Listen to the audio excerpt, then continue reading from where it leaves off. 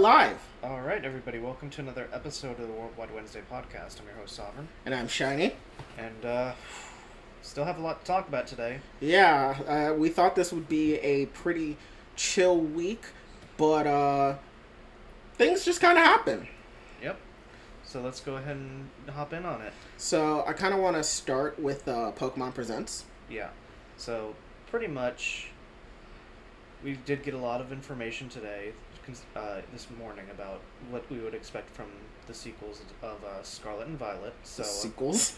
Well, come on. Yeah. It's all a sequel to Red and Blue. Let's be fair here. I'm correct. Fair enough. In a technical sense, yeah, it is definitely a sequel to Red and Blue. But, yeah. So, first thing that I want to point out, of course, is the reveal of this generation's gimmick, which, death to Dynamax forever, please. Well, yeah, at this point, I'm convinced that, we're just gonna get regional gimmicks from now on. I figured that Dynamax would be on the way out, considering the lore of Dynamax was very Galar-centric, just as how the lore of Z-Moves was very Alola-centric. But thankfully, it looks like they're gone because, oh boy, did people hate that mechanic. Yeah, I think Dynamax got hated on a little bit too much because they were pretty balanced. No. For the formats they were balanced around. Not 6v6 Smogon singles, but 3v3 Battle Spot singles and 2v2 VGC / Battle Spot doubles. It was balanced. It still was not fun. I had some fun. There is nothing more fun than just completely dicking over a Dynamaxed Mon that you knew could sweep your team because you just had proper, planning. Oh god, so in Series 12, there's, the weakness policy Solgaleo set. Yeah. So I would frequently lead with Tornadus and Gastrodon, and I would use Yawn, and then I would max guard on the Thundurus, so then he can't use Max Lightning, and he still falls asleep. And then you get to kill him! Starts like that, or using Magic Bounce Parting Shot on Hatterene to completely just dick over Dynamax Mons. So, yeah. Yeah, it was just not fun for me. Honestly, it's everything that people can tolerate about Z moves, but just amplified to an unbearable level. Thankfully, they're gone now. Yeah, now we have a Terrestrial, right? Yeah, which pretty much gives Pokemon the ability to identify as whatever type they want. Yeah, I actually don't think every Pokemon can identify as any type. But they're open to pretty much more possibilities than before. Yeah. So, what it looks like is that it's not going to be a held item-based mechanic. Yeah, it's going to be like Dynamax, where every Pokemon can do it by virtue of setting foot in the Paldea region. Yeah. So, because pretty much we got clues as to, Pokemon being able to terrestrialize into other types. Like Eevee we see with water and grass, Gardevoir we see with water, which of course are not, especially for Gardevoir, that's not a typing that's really relevant to them, so... Yeah. Yeah. But it's weird that we only see the indications of 5 typings throughout the entirety of the trailer, because we see the terrestrialized forms for water, grass, fire, normal, flying. Those are pretty much the only ones we see so far. Yeah. So I mean, even with Hydreigon on screen, they opted to give it, I think it was either grass or water terrestrialization. Yeah. So I think how it's going to work is that certain Pokemon will have a certain amount of types connected to it. Like Drifloon, for example. Drifloon had the fire terrestrialized type, which makes sense. It's a hot air balloon. Yeah. It seems like it's going to be something that can... I wish it could be manipulated, but based on what the trailer would make you assume, it seems like it's something that's determined when you catch it. Yeah, I think of it like G-Max factors. Yeah. So I would imagine that probably not in the base game, but in some DLC, like how we see in Sword and Shield, there is probably a way to manipulate it. Yeah, there probably will be. I am actually really excited for it because I think it will do a lot when it comes to. I mean, it seems like a balanced mechanic, more balanced than Dynamax could ever wish to be. Yeah. The thing that I'm interested in is, so does it change your type, or is it giving you new stab? Yeah, there's a big difference because the answer of least consequence is that they just give you a new stab, whereas on the other end of the spectrum, it could be they give Pokemon a third typing. No, that's not what I meant though. I mean, you just lose your types. For example, we saw a water Terra type Gardevoir. Is that Gardevoir pure water? Oh, okay. Because what I'm thinking, based off of how the Pokemon website describes it, I think it's that your Terra type will override your normal type, and you will still get stabbed for your regular type. But your Terra type will be the type you take damage for. Yeah, we'll have to see, because adding different typings might be confusing, but who knows? Who knows? Yeah, I want to... Where is it? I want to read what it said, because it's pretty interesting if it is the ability to change your type, because that's actually pretty fucking scary, all things considered. Because imagine you switch in a Toxapex. So think of it like this: Toxapex comes in, you have a Lando. Toxapex's Terra type is flying. And you're the Landorus that runs U-Turn, Earthquake, Stealth, Rock, Toxic. Pretty common set. Your Tyranitar died, and it's now Toxapex v Landorus. Toxapex's Terra type is flying. You're fucked!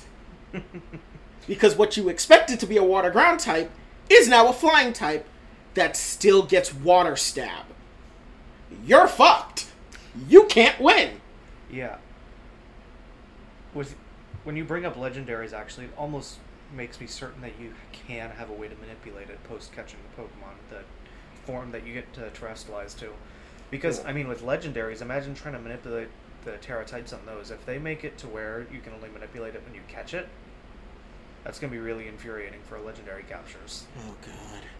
So... Do you know what I'm scared of, though? What? So, what Pokemon?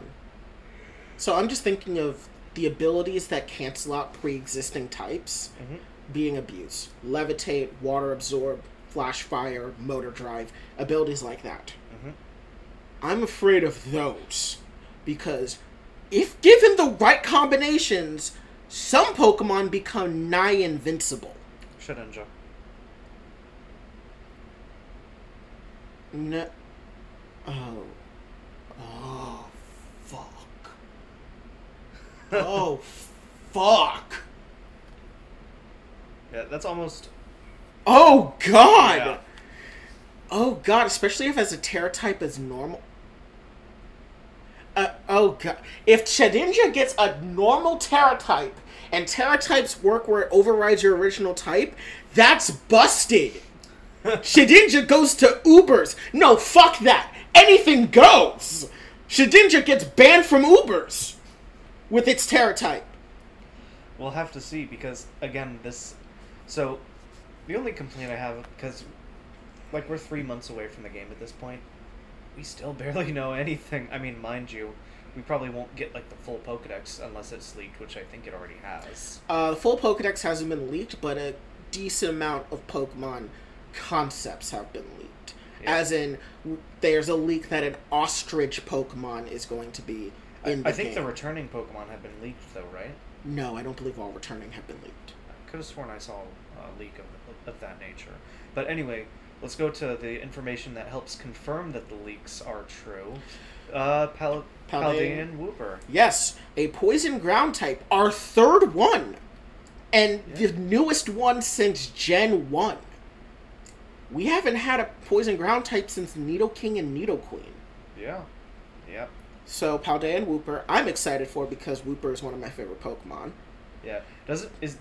In the leaks, didn't it say that it's going to get a split off evolution? Yes. Yeah. So which I'm very interested. So we're not even going to get Paldean's Quagsire. We're just going to get a brand new Pokemon. Yeah. Which is interesting considering that one of the abilities for Paldean Wooper is Water Absorb. So it's a ground type with a water immunity. Yeah. Which is actually really cool. Because, I mean, it's a swampy Pokemon, so... Yeah. So, the description on the website, some people are wondering, because it said that if you see poison Pokemon, it could mean a Paldean Wooper is in the area.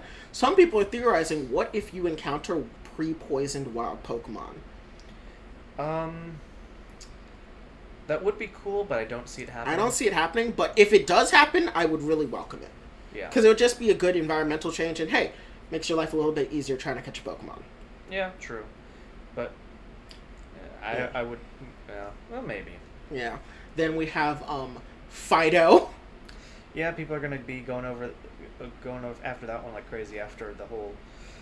Man, really, people just abandoned Lechonk immediately after they saw Fido, huh? Yeah, I mean, come on. It's an even better pun.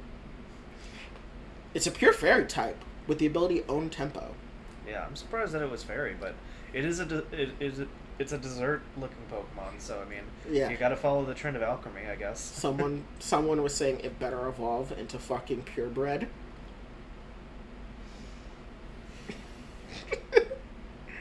Which... I swear. Considering how the localization team has been having a lot of fun with these names already, I think we have like a 50-50 shot of Fido's evolution being purebred.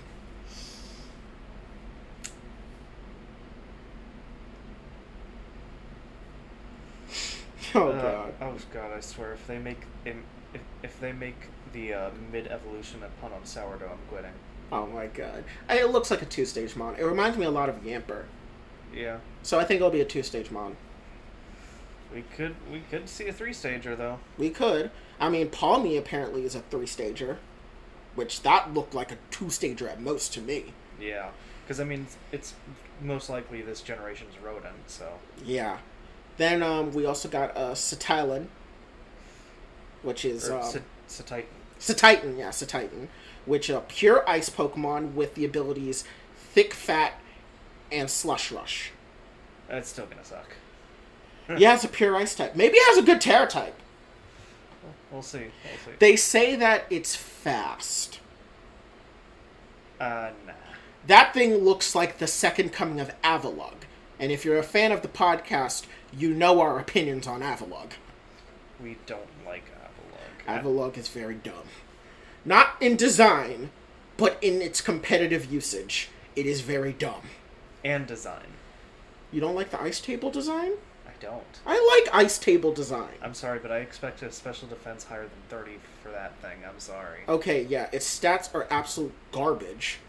But at least the design was cool. But then its Hisuian variant is equally as garbage. It's even worse. You know. But yeah, this is a pure ice type. It gets Slush Rush, so maybe it'll have decent speed.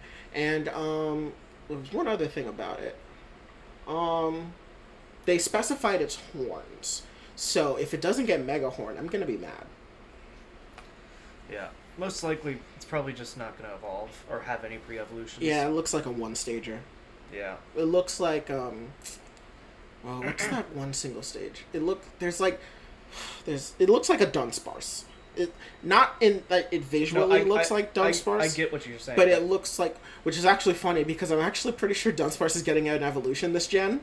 Oh god. Bad example. Looks like I was gonna say Stantler, but that would actually be incorrect as well. It looks like Stonejourner, okay? You know what I mean when I say this. Yeah. It looks like a 1-stager. I was like going through it. I'm like, wait, these are no longer 1-stagers anymore. So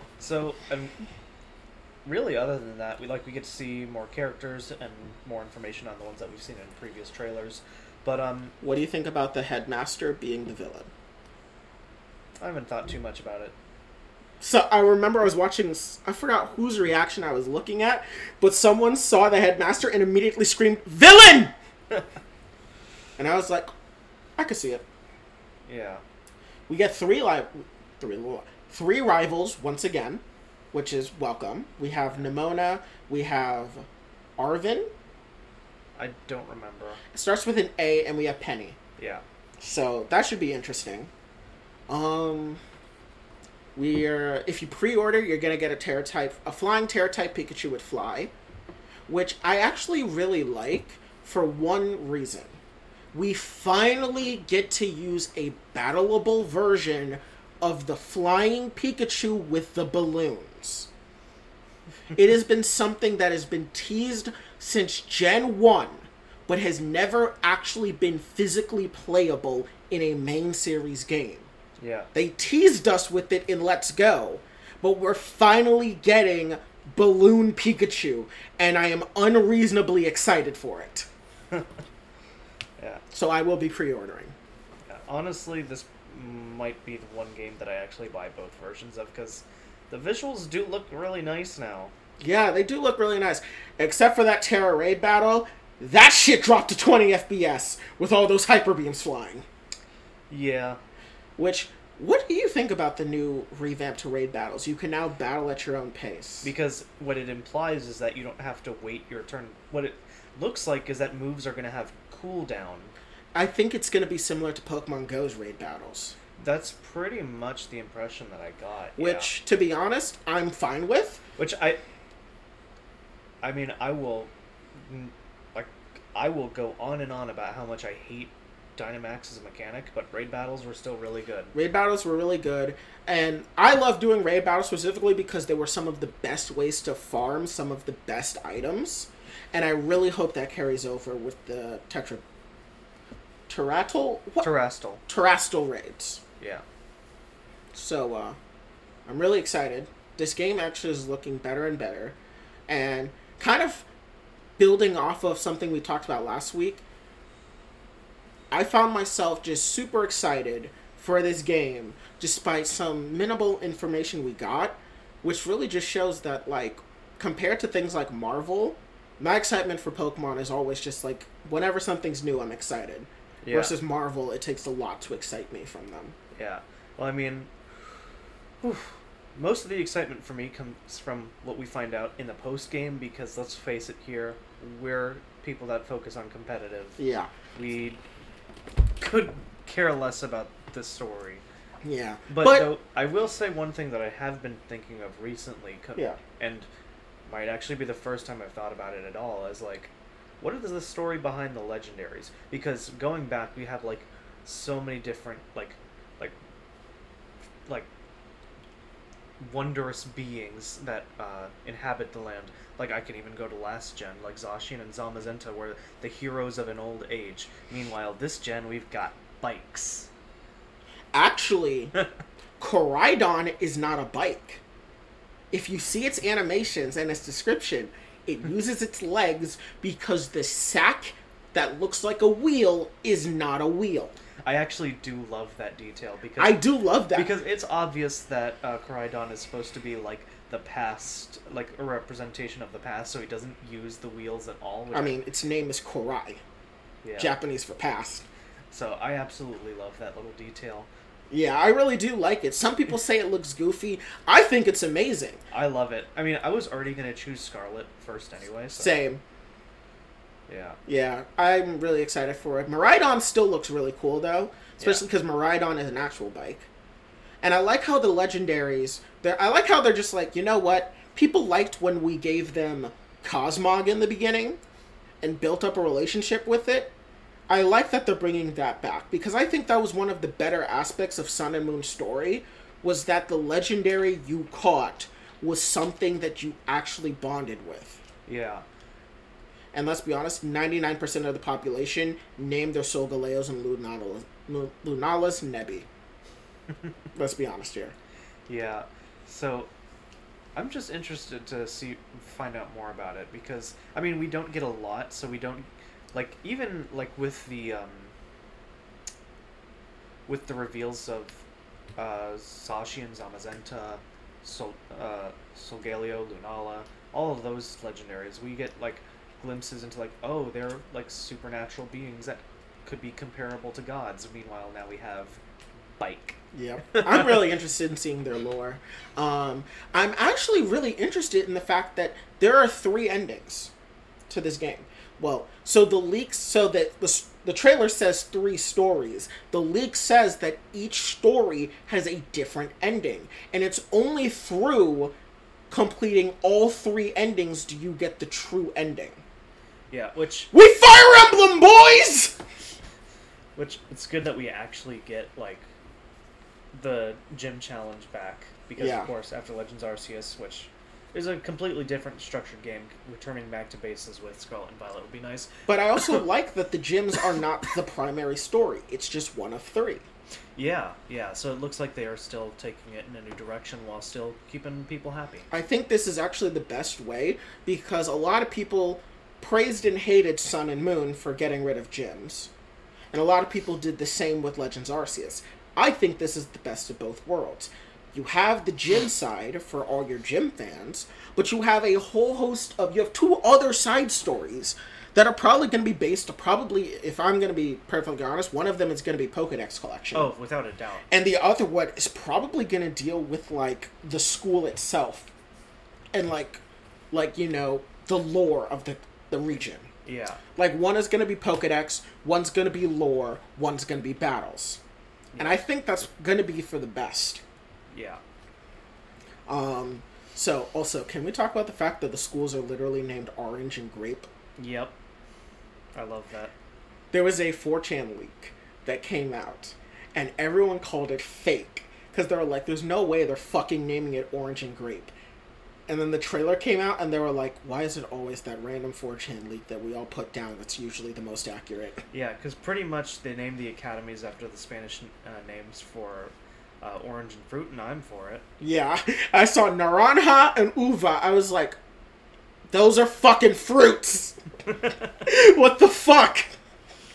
But I love it all the same, because Pokemon is goofy as fuck, and I love it for it. Any final thoughts?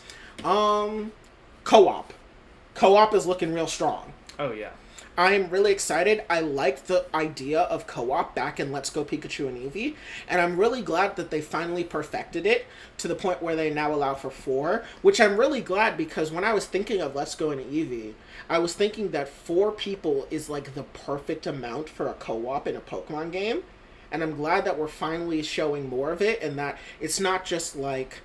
I mean, imagine Legends Arceus being 4-player. This is pretty much probably what we're going to get. Yeah, which I'm really excited for, especially because you can even see which legendary your friends are riding. My overall final thoughts... I was impressed with the trailer, but I really wanted more. Yeah. Like, I think we got plenty of information. Like, obviously we need to get the Terrastall phenomena revealed to the public. We needed a lot more Pokemon to be... I feel like we do, but also, remember Sword and Shield revealed, like, next to no Pokemon? That is true, yeah. And, to be honest, we were better for it. I mean, I still was hyped about Legends Arceus. I mean, they did keep the new Pokemon, like, coming in. And we probably got like half of the Pokemon revealed.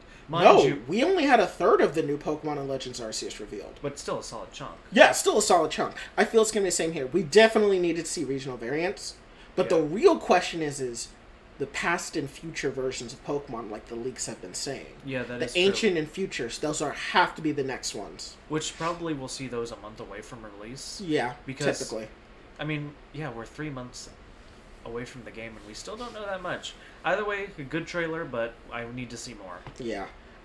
Keeping up with Pokemon news, though, Pokemon Worlds is coming back, which is good. It's been 3 years. COVID really fucked VGC, which, in a way, really shaped the VGC meta very differently than how VGC metas normally take shape.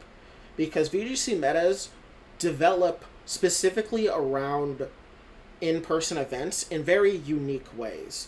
The best example I can think of is that the meta that you see at Worlds is usually very different from the meta that you see at, say, Nationals. The best example of this is VGC 2015 with the Chalk meta, where Chalk only became the dominant meta of VGC 2015 at Worlds. Previously, 2015 was actually a pretty diverse meta.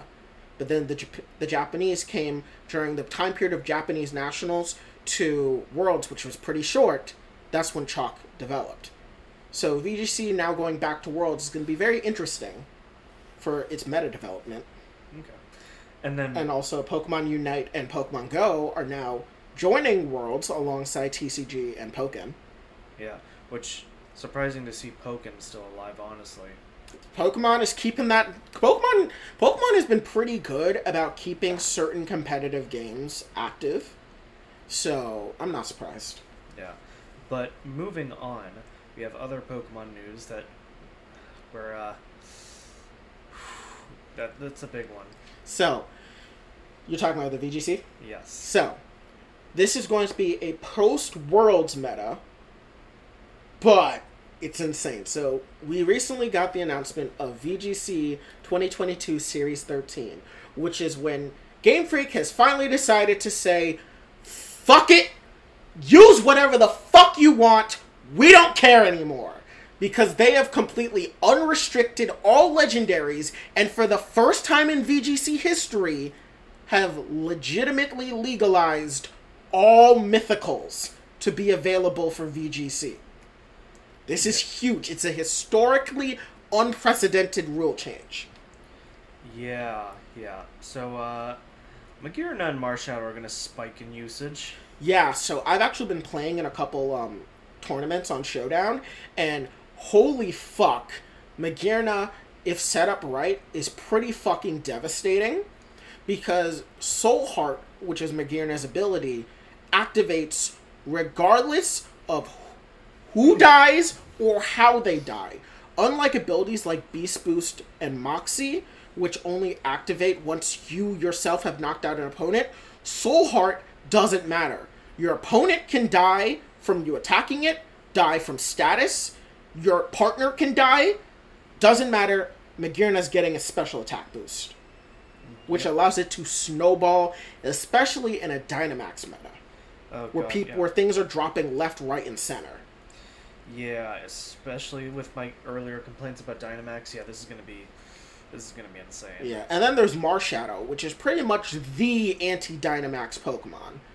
Because of Marshadow's signature move, Spectral Thief, which allows it to steal all boosts, but ignore all...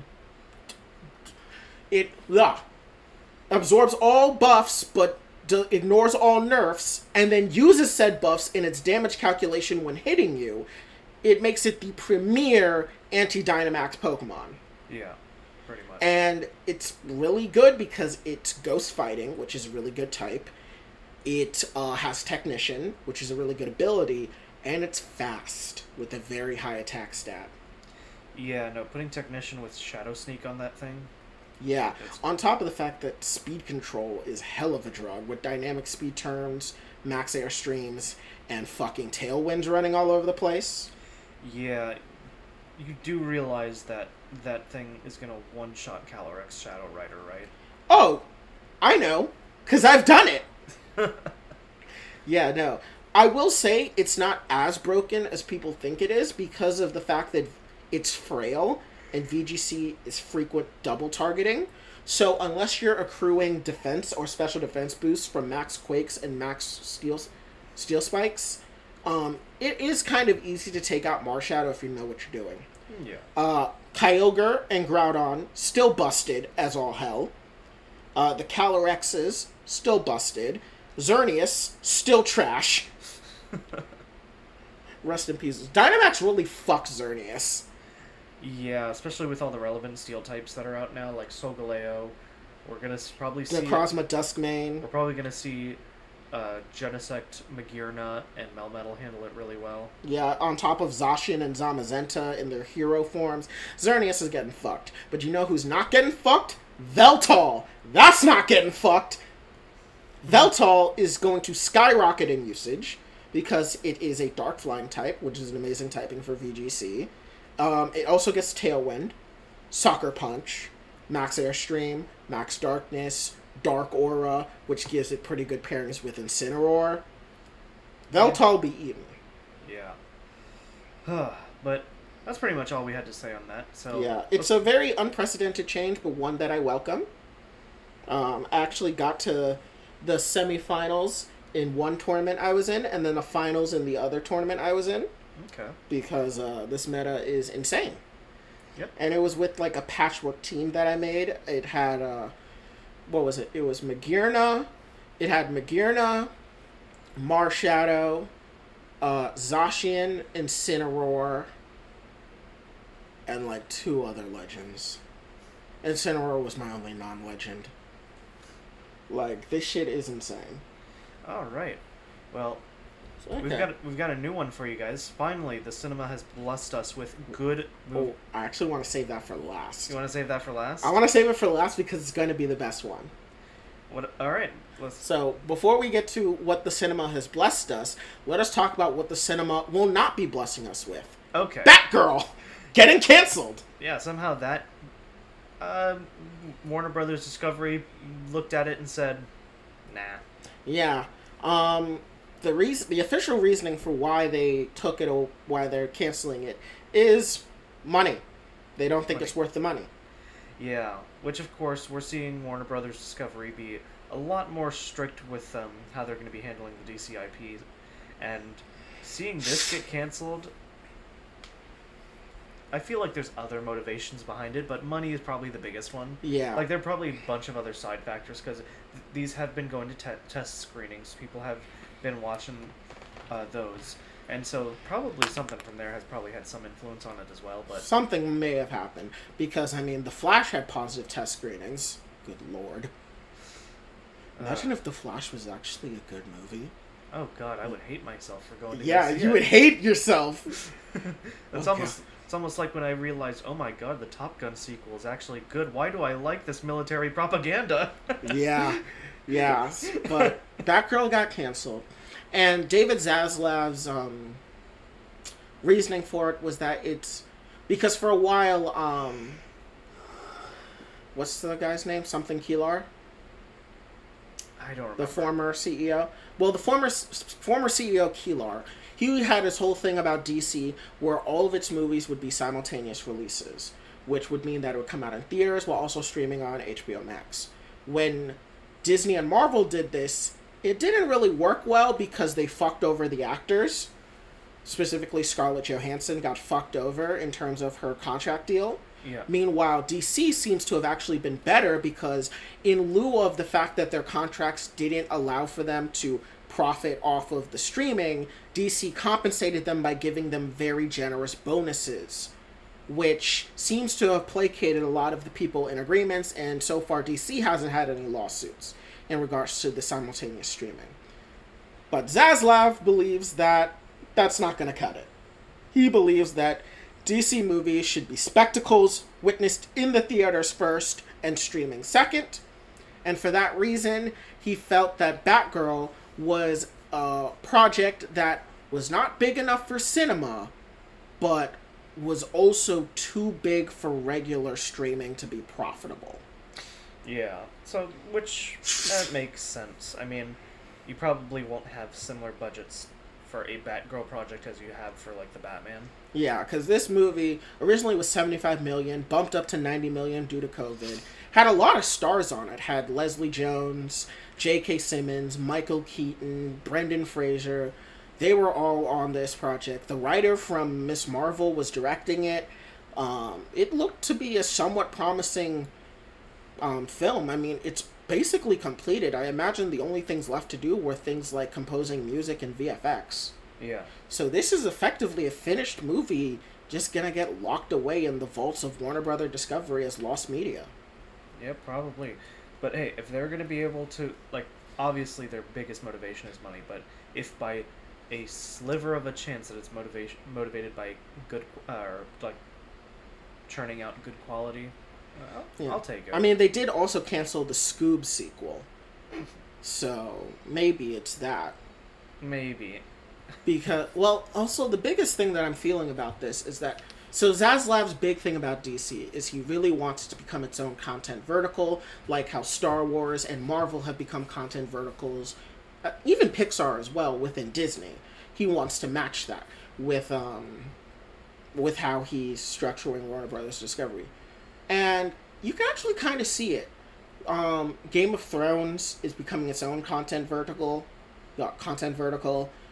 Makes sense with DC.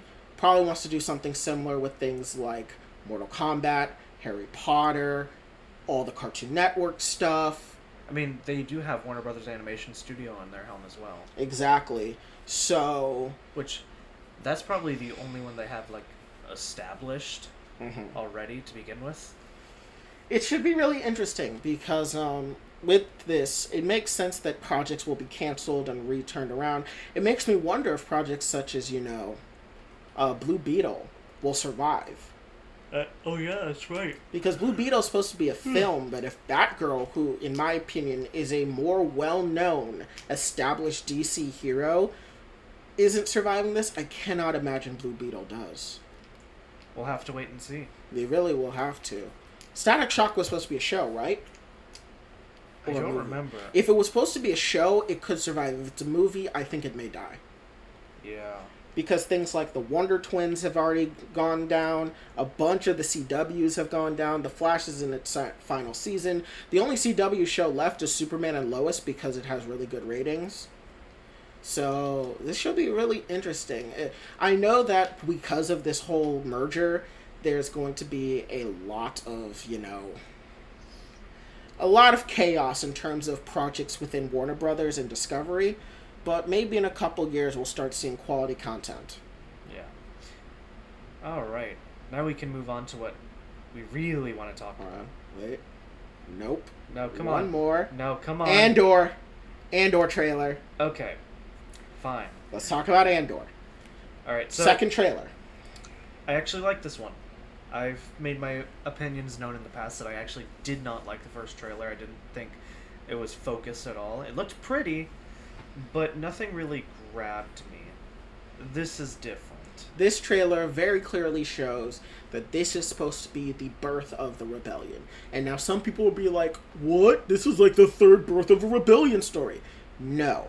What they mean by this is how revolutions begin. Because this is a story about the politicians formulating their rebellious plans against the Empire. Yeah. And people like Cassian are one of the first people to do so. Because remember in Rogue One, he mentioned he's done things that he isn't proud of. Which, as much as we like to lionize revolutionaries, when revolutions begin, they are very dirty, they are very messy, and a lot of times a lot of immoral and outright evil actions are done in the name of the revolution. I think this show will deal with that, with Cassian as our point of view character, to show that while rebelling against fascism is good, it is not clean. Yeah. Right. Because we get to see characters such as Lunith, who is a senator, who I'm presuming is from the delegation of 2000, which, if you remember in the prequels, was the group of senators that Bail Organa, Mon Mothma, and Padme were a part of, that were opposing Palpatine before, unlimited power! And they all got fucked. Yeah. So, we're gonna get that. And the trailer this time puts Cassian into much more focus, because, we barely saw him, as an adult. We saw him a few instances as a kid, which, he's been in this fight since he was 6 years old, so you kind of have to imagine that, he probably get some instances of him as a child doing things for the rebellion as well. Yeah. So, and if you remember, this is a series that is a 2-season affair. Season 1, child Cassian. Season 2, adult Cassian. Yeah. So, because the first trailer did show Phase 2 clone troopers instead of stormtroopers, I believe that we're going to see the beginnings of Cassian's revolutionary action be on the side of the Confederacy, the Separatists, and not the Republic. Because a thing that has always been stated, but not necessarily shown all the time, is that a lot of the roots that the Rebel Alliance has is actually with the Separatist Alliance, as well as the Republic. Because the Separatist Senate is far more anti-fascist and far more good than the Separatist military and the corporations that run it. To be fair, they're pretty much fighting the same entity, aren't they? No. It's very complicated. The Separatist Crisis, the Clone Wars, and the Galactic Civil War are all distinct events that have a similar through line, but the enemies and the combatants are very different. Okay. The Separatist Crisis was about corporations trying to levy more power within the democracy of the Republic by taking over worlds and then using them as bargaining chips. The Clone Wars is about systems seceding from the Republic because of the failure of the Republic to meet their needs. And that is the movement that has then been hijacked by the corporations from the Separatist Crisis, who want to leverage their power against the Republic for money. So it's about corporations taking over legitimately grievanced systems and turning it on its head and turning it into basically a corporatocracy. Okay. The Galactic Civil War is about the remnants of the Republic and the remnants of the Separatist Senate, not the Confederacy of Independent Systems when it comes to their military, but of their Senate and private security forces coming together to restore the Republic in its full democratic vision that it once was pre-Separatist Crisis. They don't want to restore it to Clone Wars era Republic. They want to restore it to the era before the prequels. And that's how it all is. And that's why I believe Andor will start with Cassian on the side of the Separatist, but not the Separatist, High Council, but on the side of the senators who legitimately believe in democracy and feel that the Republic is turning into a fascist police state, which will then only be catalyzed when the Empire is a fascist police state. Yeah. I'm trying to think. Anything else in the trailer that seemed really interesting to me? Because we do get more of a look into the Empire as a whole, with Cassian in their ranks. No Force users. Which I'm sure a lot of fans are actually going to be really happy about, because let's just face it, over the past couple of years, over the past 5 years even, Force users have kind of dominated a lot of the storytelling in Star Wars and actually have made a lot of people mad about how much Star Wars is relying on them. Yeah, I mean, the biggest defender of this is Grogu's complete domination of the latter half of the Book of Boba Fett. Yeah, and also how they just misused all Force users in Rise of Skywalker. Exactly. Thankfully, we're having projects such as the Bad Batch and Andor, which will decidedly focus on non-Force users. Bad Batch Season 1 focused on pretty much 0 Force users. And while we know at least one will be appearing within Bad Batch Season 2, it's still likely not to focus on them a lot. And Andor also seems to have no Force users. I will say one last thing I do want to point out is that I'm going to reflect my thoughts from the first trailer and say that the sets look really pretty this time. Yeah, they still look very pretty. It very much gives the vibe of colonialism and imperialism. This planet is one that seems lush and fertile, and it looks like it's going to get grounded into the dust. Do they look better than the sets that we've seen in Obi-Wan? Because I'm going to be honest here, I kind of feel that way. I think they do. And mind you, Obi-Wan had pretty good sets, considering all the other sets we've had was Tatooine. Which I love Tatooine, but oh god, Tatooine. Yeah, because they look really good. I mean, there are some complaints around that the sets in Obi-Wan kind of look kind of cheap, but it is because of it's a show. Yeah. But almost in Andor, you see a little bit of an improvement there. Yeah. Almost like they had a little bit more passion going into this project, which is weird to say. I think it did, just because the Andor project always seemed to be more of a passion project. Yeah, and I think it was announced first before we even got the Obi-Wan. Andor was actually one of the first of the new slates. It was Andor, The Acolyte, Mandalorian, and Ahsoka. Yeah. Yeah, I think... It was before the Book of Boba Fett and Kenobi or the Bad Batch were ever announced. Yeah. Even before the Clone Wars Season 7 was announced. Yeah, no, Andor project that's been a long time in the making. So Yeah. this most likely is a passion project. Yeah, I think it's a passion project, and it's one that I'm really interested in because this is opinion that I've always held, is that Star Wars is at its best in a TV show, basically in a non-cinematic format. I think Star Wars is at its best in shows, video games, novels, and audiobooks. And those are its best mediums, and in terms of storytelling, Star Wars is always at its best when it's talking about the fight between fascists and anti-fascists.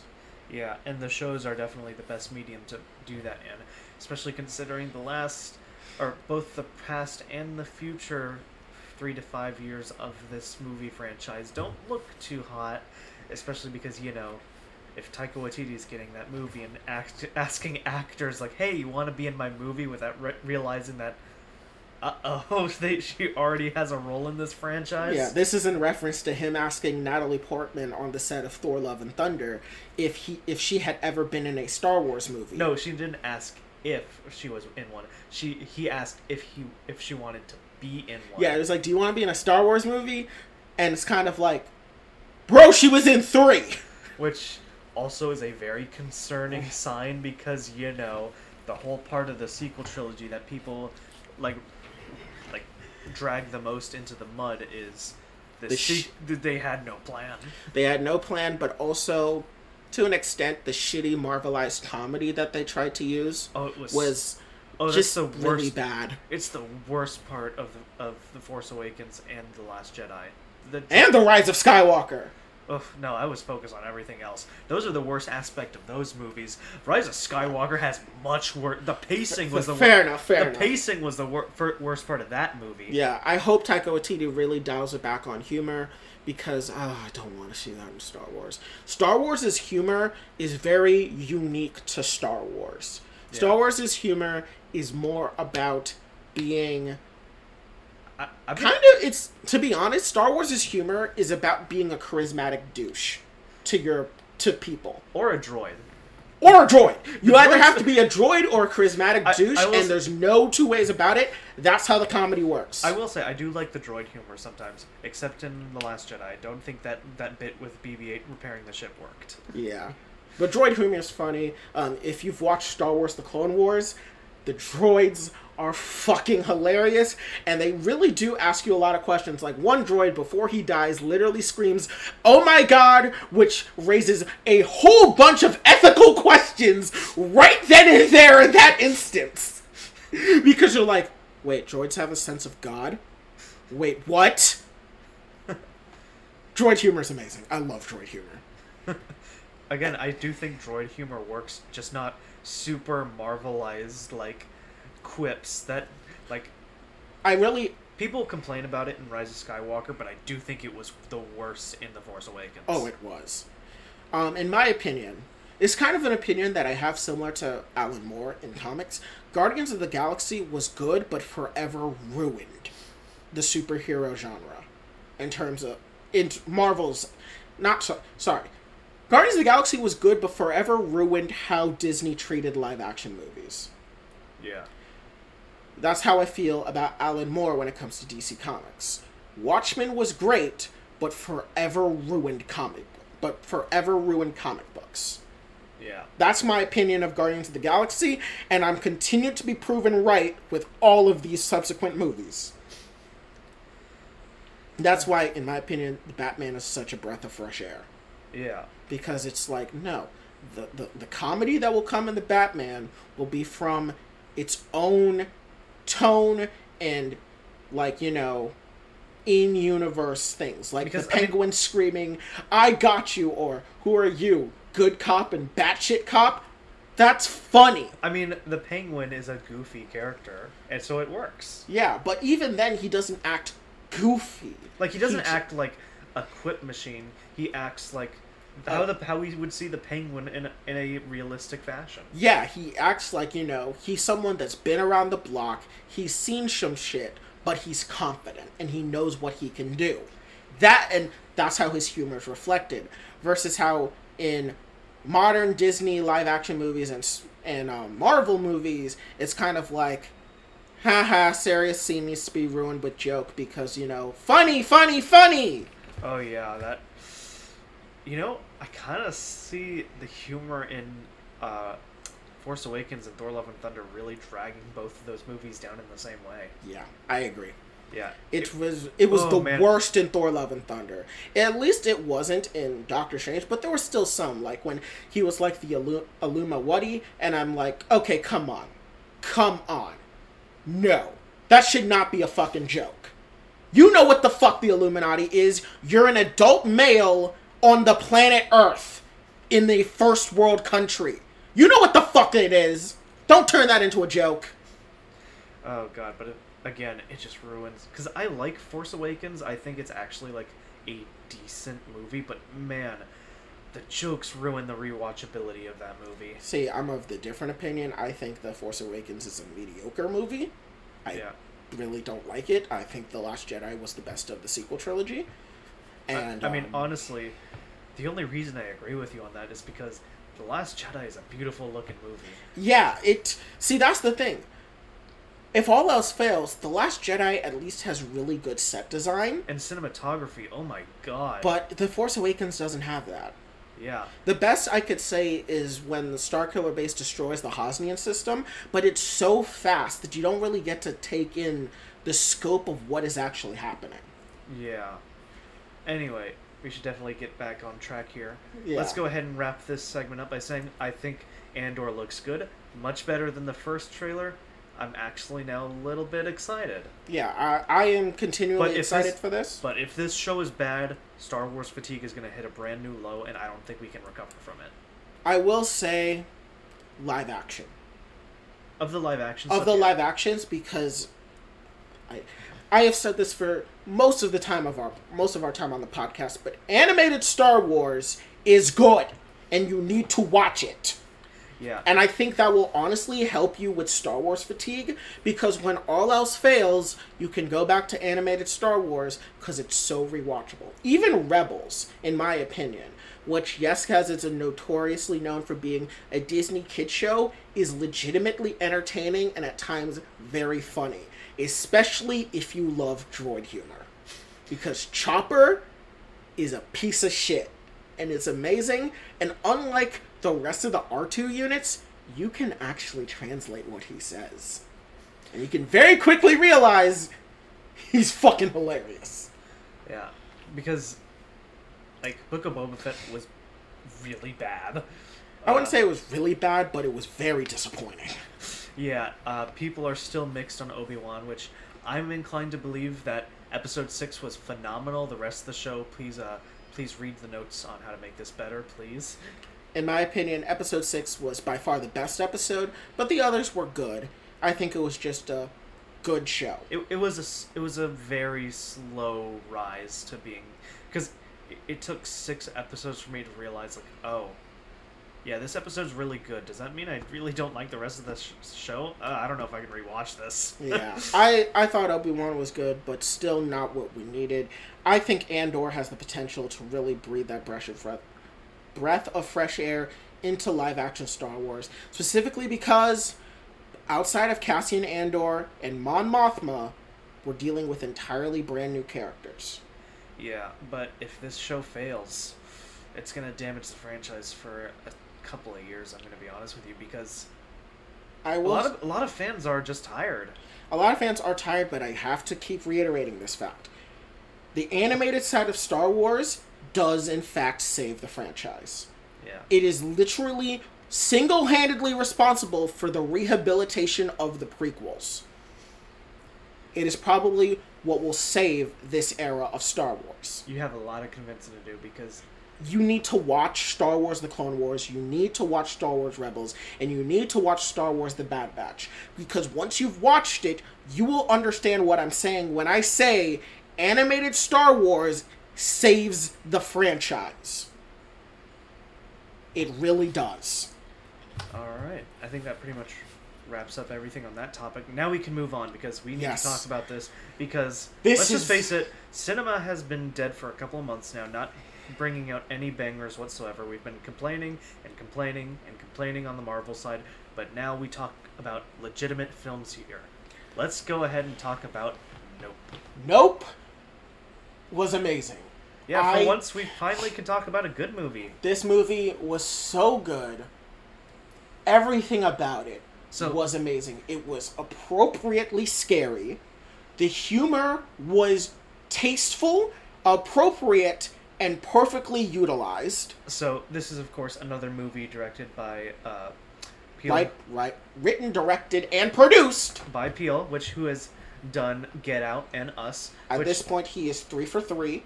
Yeah, both of his previous works have been really good. I was gonna say he's 3 for 3 on direction and 5 for 6 on producing, because he will also produce BlacKkKlansman, which was really good. Oh yeah, I know. And Candyman 2021, which was really good. But he did do Keanu, and Keanu wasn't that good.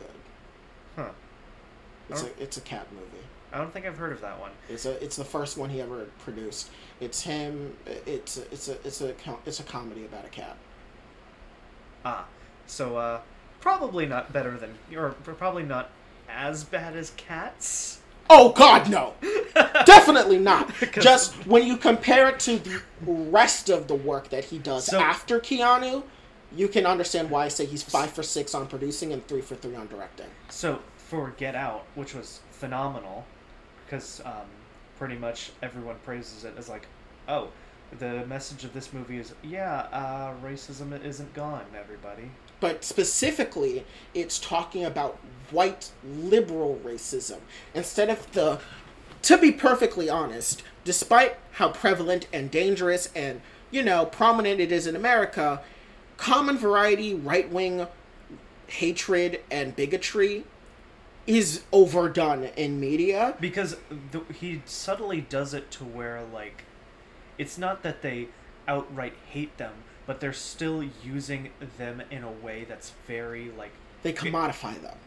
They appropriate them because of the fact that they're on an upper echelon in society. Yeah, they commodify them, they exploit them. They never outright say, oh, I hate black people. Because white liberal racism isn't rooted in the fundamental idea of hatred. Take the first instance we see of a white man possessing a black man. Like, they show off their entire body. They're like, look at me, I'm young and hip. Ugh. I'm sorry, that was so cringy to hear myself say. But you get where I'm going. Yeah, it almost is like a renewed sense of confidence he has from being black. Like, it's obvious that, oh, this is a way of them to still take advantage of him, and it kind of sheds a light on, like... Or, like, the one woman that had Andre as a basically a sex slave. Yeah. Where, like, she doesn't hate black people, but she sees black people as objects to pleasure her, which is a very different kind of racism from your standard cross-burning KKK member. And then you have Us, which is more of a critique on class. Yeah. A lot of people keep saying that all of Jordan Peele's movies are race-based, which is factually incorrect. Yeah, because the family in Us just happens to be black, but it actually has no impact on the plot as a whole. It's more of their relation to other families in the movie that is the hook for that movie's message. I was going to say, a lot of people say it's race-based, particularly because of an interview he gives, which people have just been misinterpreting. Someone said, will you ever cast white protagonists in your horror movies? And he says, no, I've already seen that movie. Which, that's a really good one. Which, I mean, obviously what he's doing is to, like offset the ratio of, like, white to black, like, leads. Yeah. Which, it's really good because he does it again in this movie, in Nope, and it works. Yeah, and even their race doesn't even play a role in the movie to begin with, because really this isn't a race-based movie like in Get Out. It's just a extraterrestrial horror movie. Yeah. Us was mainly about classism, because if you remember, what's the name of the family? Oh man, it's been a while. It was... Because you have the lead family, and then you have the white family, which they're contrasted against. Yeah, but the thing is that they're both solidly middle class to I would upper say, middle class. because the lead family is like upper middle class, but the white family, they're borderline upper class. They're borderline upper class, but they're still middle class families because they still like go vacation out by the lakeside in their cabin. Yeah, they have a fucking lakeside cabin and they have a boat. Yeah, it's a smaller boat, but most black families don't get to own that shit. Yeah, because like it's contrasted. Like, oh, look at their boat, look at their car, and like even with the. But you look at their stuff. Like, look at the lakeside cabins that they have and compare them. You have a nice, like, well-lit 2-story, like, house. And then you have, with the lead family, more equivalent of, like... a 1-story cabin. Which, not a bad cabin, mind you. It still looks really pretty. But still far more expensive than a lot of shit people can afford. Exactly. So it was far more about classism, and it just happened to have black leads, but their race never factored into it at all. Yeah. They never comment about the fact that they're black people in this apocalypse. It's, no, we just happen to be black. Now let's go ahead and get into Nope. So obviously... Oh, God, yes. Now, there are a lot of messages in this movie. I will say the biggest one, without a doubt, is obviously entertainment's, like, need to commodify... like tragedy. I actually don't think that's the main one. Really? I think, in keeping with the theme of exploitation, this is about the exploitation of animals. I believe that is the main theme. Which is why... a lot of people have been saying, like, this movie, its message isn't that clear, so it can lead to a lot of people interpreting it in different ways. I see where you're going with that. I think it's about the exploitation of animals, considering the two parallel plots that run. The past plot line of Gordy the chimp and the current plot line of Jean Jacket the UAP. So let me jump on your wagon here, because I can see where you're going with that, considering that you have the main runner of the circus who is like, oh, I'm going to try to tame this beast right in front of everybody's eyes, and ultimately he gets punished for it. Yeah. Or mainly it's in the sense that, if you think of it like this, so in the beginning of the movie, you see how the horse is treated. Yeah. The horse is not respected. The horse is just there to make the commercial, look cool. But once they realize, oh, the horse is testy, they just push a CGI horse in. Versus, so that's one aspect of how animals get exploited. They're not respected. Yeah. Then you go to Gordy. Gordy is a chimp. And if you don't know anything about chimps, chimps are fucking terrifying because, yes, they look small and hairy, but proportionally and pound for pound, they have way more muscle than we do, which is why they tear you to fucking shreds. Literally, they are, like, the only way that we're better than them is our brain and potentially the better use of weapons. Let's be honest here. That's the only outside of, and also our ability to run. Would we be faster than chimps? It's not about faster, it's about duration.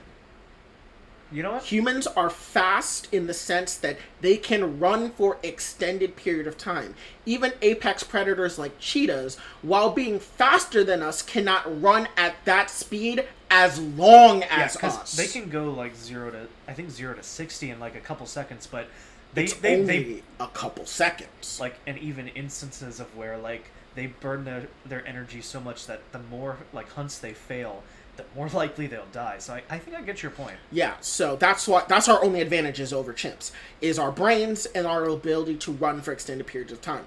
Outside of that, in a pound-for-pound fist fight, the chimp is beating you 100 out of 10 times. You will fucking die. And this movie shows the fact that, yeah, if a chimp is pissed at you, you will fucking die. 'Cause, you know what happened? They got fucking murdered! So I actually want to jump back on to how I interpreted it. Yeah. So my biggest like interpretation comes from this. I'm just gonna call him circus leader because I don't remember his name. Jupe. Jupe. Yeah. Ricky Jupe Park. So the biggest thing that caught my eye was the disassociation between his actual past and how he remembers it as an adult. Yeah. Because he glorifies it, whereas when he was a kid, he was terrified. He thought he was going to die. But now he looks at it fondly, like... And he doesn't even... He takes a second to, like, reconsider, am I wording this right? But, like, no, he just still goes on with it because at the end of the day, it brings hype. It brings money. He's a showman. And ultimately, it is, like, it really isn't something that we should be, like, celebrating, but he still does. And it's even evident when he brings, like, a crowd out to see this this beast that he wants to tame.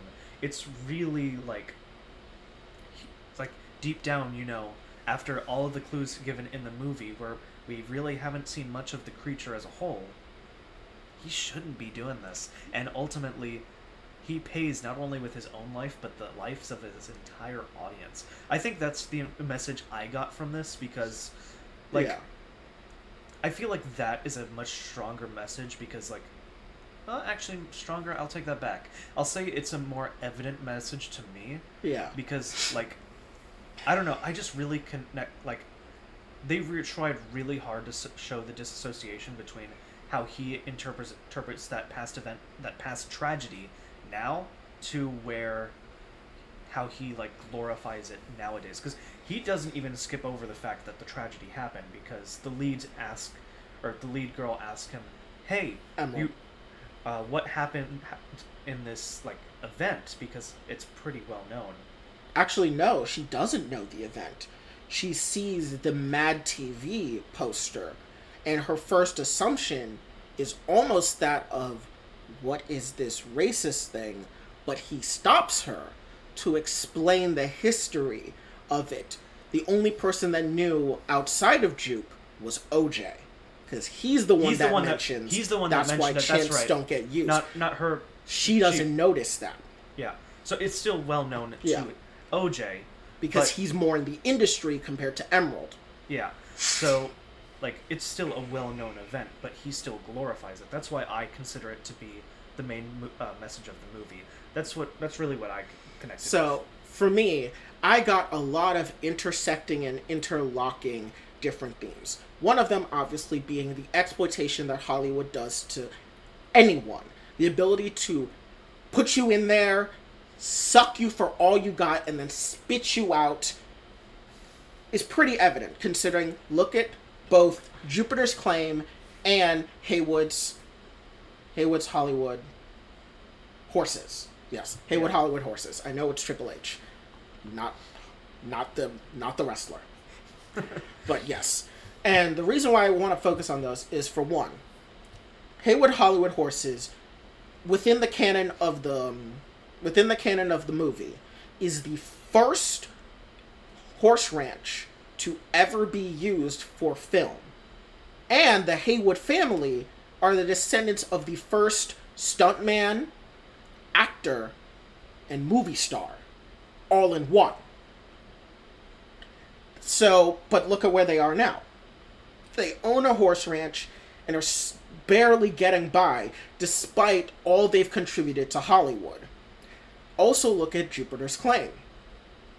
Kid Jupe, Ricky Park, was a famous child actor that had a spree of great movies that he was in, and then he was able to take that fame to being a child actor in Gordy's Place, even having a successful first season. But by the second season, where the incident with Gordy happens, he's then completely chewed up and spit out, and now look where the two are. They are on the outskirts of LA in the fucking desert, where no one really knows where they are. You should notice this by the fact that despite Jupiter's Claim being the bigger of the two, not many people are even there. Remember, it took days for the news to even figure out that 40 people disappeared from Jupiter's Claim. Yeah. So that is something that speaks of how Hollywood basically, like, uses you all and spits you up and, like, chews you up and spits you out, because they're literally spat out into the desert. So this movie actually does a pretty good job with relaying its messages, I would say. Yeah. The problem is that yeah, it has a lot of them. Yeah. The other thing that I wanted to talk about is trauma, specifically with Jupe. So the main thing that was really touched on in this movie is that when people go through traumatic events, they try to make sense of the nonsense, in the sense that a lot of times when people are victims of senseless violence, the trauma that comes with it, they try to make something out of it. They try to focus on something that makes it unique, something that makes it, like, just abnormal, to the point where, like, you're trying to make it seem like it's something more.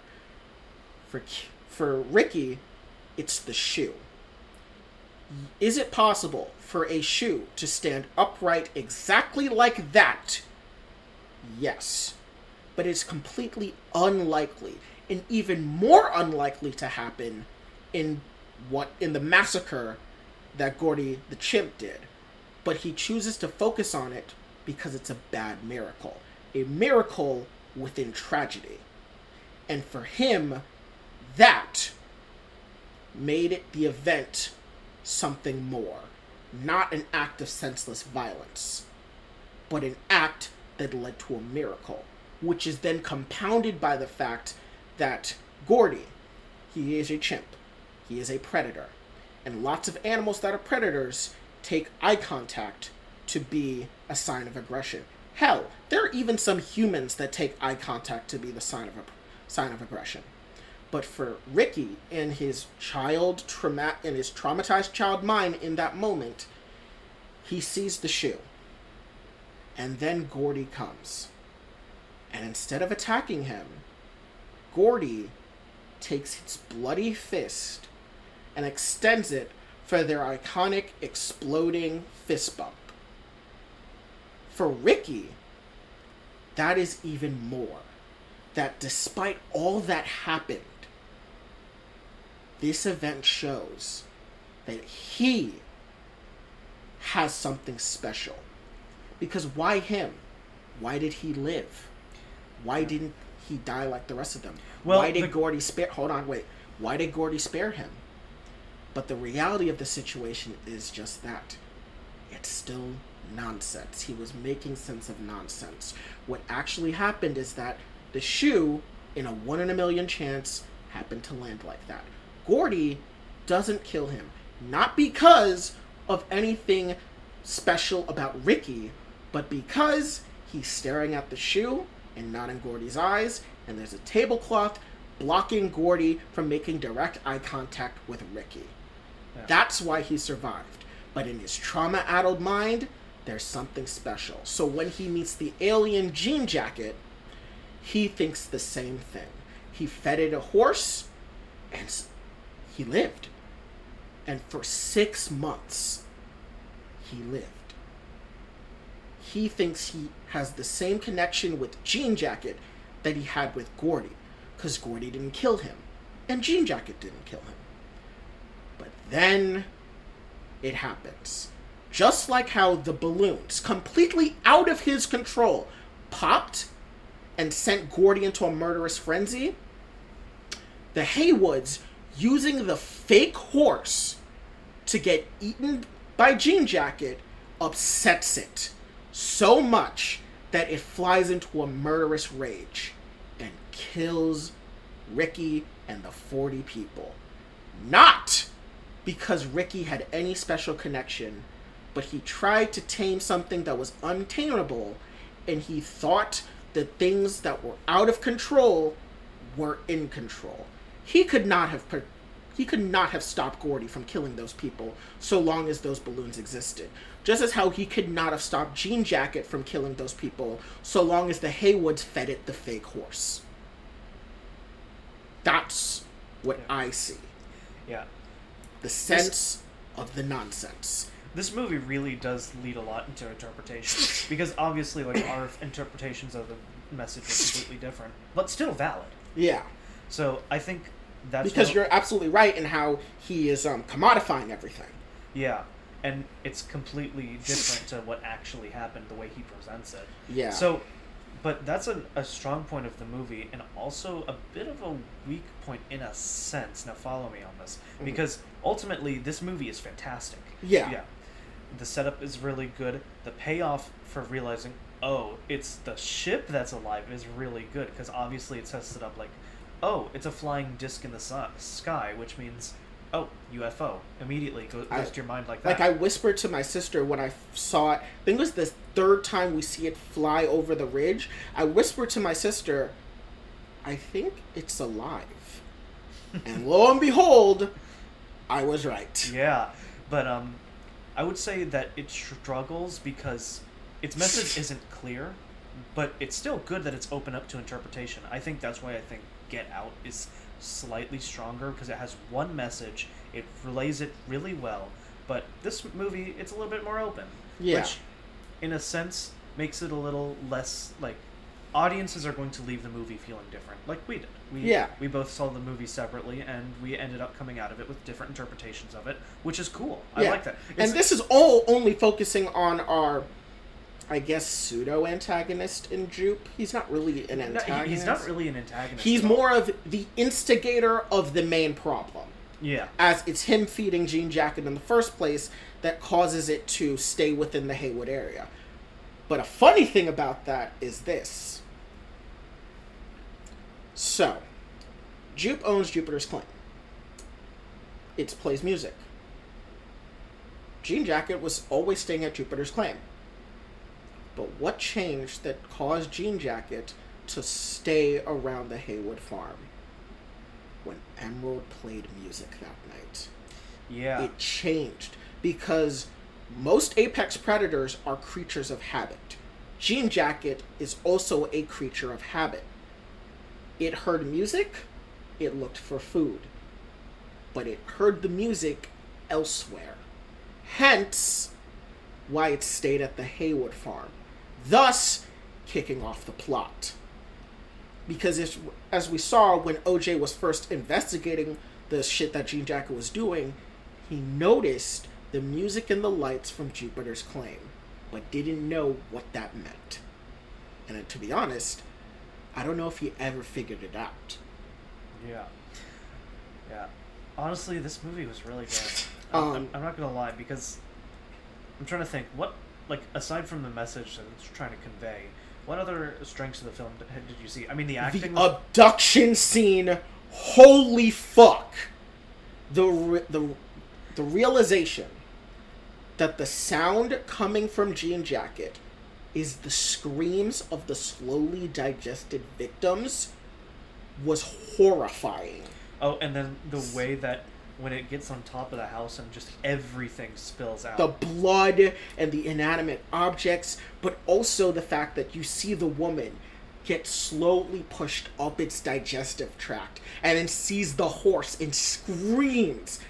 And you hear everyone, 40 people, screaming as they're being slowly digested, and then right as it sets above the Haywood house, crunch and silence. And then what makes it even more scarier? It's raining. But the Haywood house, it's raining blood. Oh yeah, no, the imagery on the blood-filled window was really good in my opinion. Like that was fucking amazing. Like that's probably the most realistic use of blood I've seen in a horror movie. It was really the raining blood, the way that Angel and Emerald are just sitting in the house, scared shitless, unflinching, refusing to move. Also, was perfect. Did you expect the store technician to be just a one-off character too? I knew he had to have had a major role because I saw a poster and I saw the actor on the poster. Oh, okay. So I assumed he had to have a bigger role. But were you surprised by how big of a role? Yes, I was surprised at how much of a role. I knew he had to have a role because he was one of the four people that got a poster, but I didn't realize he would be that important. Because in the beginning was like, oh, this is just a one-off character, and then in his first interaction with OJ and Emerald, you see oh, he wants to be a part of it, but knowing how movies are written, he's not going to stay in the story that long, right? And then he ends up being a mainstay in the movie, which is okay. Yeah, I mean, and he was really good. I really liked Angel's character. Yeah. In fact, did you know that in the original draft, Angel was going to die? But the actor Brandon Perea did not just convince Jordan Peele, but the Paramount executives to keep him alive for a sequel. And they agreed. Mind you, I don't think there will be a sequel. Yeah, but it is nice his character still got to live. Yeah. And the only reason he wanted the character to live was because he felt so in tune with Angel as a character, he couldn't just believe that he dies in an event like this. He believed that he would be with Emerald and OJ at the end happy. Oh god, and the way he actually avoids death, oh my god. It was terrifying. Like, he got wrapped in barbed wire. No, he wrapped himself in the barbed wire. I know, it was, oh my god. It was beyond painful, but he lived. Yeah.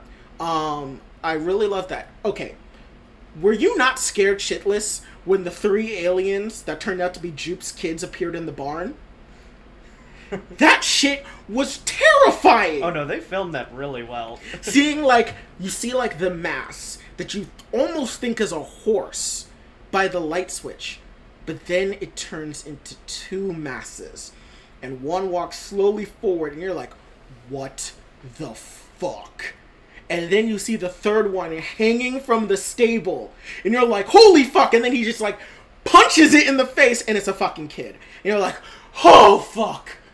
Oh fuck. No, this movie, it actually, it handles its horror aspects really well, because like I said it last week, I don't like horror, but I do like psychological thrillers, and this movie, it's somewhere in there. It's a horror movie through and through, in my opinion. But it avoids the tropes really well. A lot of people say this is the Jaws of the sky, and I am inclined to agree. You know what? Yeah, I can see it, yeah. One thing that I also really loved was even just the subtle interactions of the characters throughout the story. Like, OJ brings up the buyback program, but Jupe immediately jumps on the ability to talk about the Gordy story, in which some could read it's about him unhealthily processing his trauma. But then the realization sets in, he can never promise the buyback program because the horses are already dead. Because for 6 months, he fed the horses to Jean Jacket. And that's also why he wanted to buy the ranch, because then he would have full access to a food supply for Jean Jacket. Wow. Yeah. That's why he jumps on it. It's a double whammy of, yes, Jupe cannot process his childhood trauma in a healthy way because he's a child actor that was chewed up and spit out by Hollywood. But also, he's guilty. He feels guilty. And in my opinion, that's why he invited them to the show. Because he remarks that this is the first show he's done, and that he wanted it to be a small affair of family and friends. That's why he invites OJ and Emerald. Because he considers them family and friends, but I also think it's out of guilt.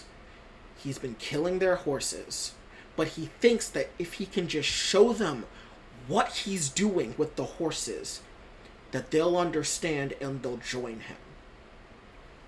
None of this is explicitly stated, but is perfectly conveyed throughout the narrative. Yeah, you're right. You're completely 100% right. I love that. It was amazing. Also, we need to talk about the cinematographer Antlers. First of all, his name is fucking Antlers. But also, his character was really interesting. Because throughout the movie, every time you saw him, he was basically he was editing film of apex predators. And the shots were increasingly more violent, increasingly more close. And when she said the impossible shot, that's when it clicked for him. That's when he realized, wait a minute, I could do this. All these things I'm editing, I can top it all. And then he gets out there. And then you realize subtly, he's dying. He's a dying man. Because you see him pop the pills. He's a dying man.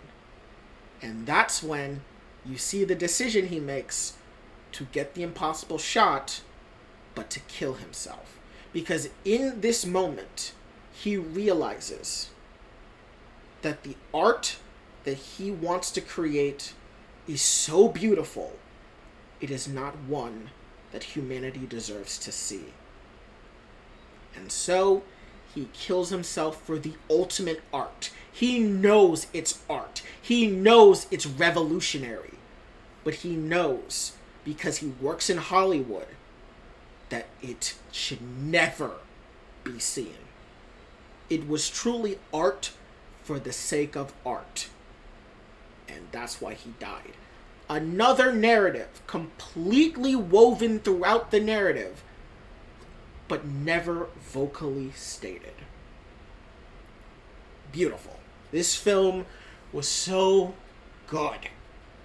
Yeah. And can we talk about Jean Jacket the monster? Just so many different things. Like, there's so many debates about whether it's an alien or a prehistoric creature. So, in my opinion, I'm inclined to believe that it's just a prehistoric creature, because it's something that could easily hide away and there's no, like, indication like it's a foreign entity. Yeah. I am 50-50. Narratively speaking, I believe it makes more sense that it is a prehistoric animal. Reason being is that its mannerisms are similar to that of Earth-based apex predators and Earth-based animals.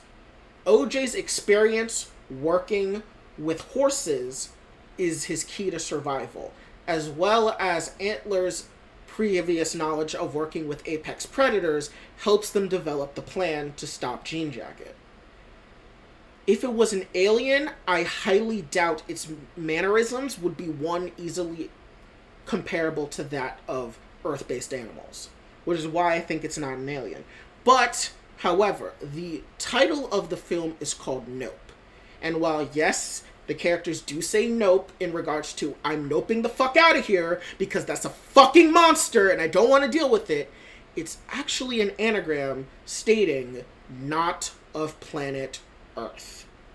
Which could mean it's an alien, because what would be an alien be if not from planet Earth? Not of planet Earth. Yeah.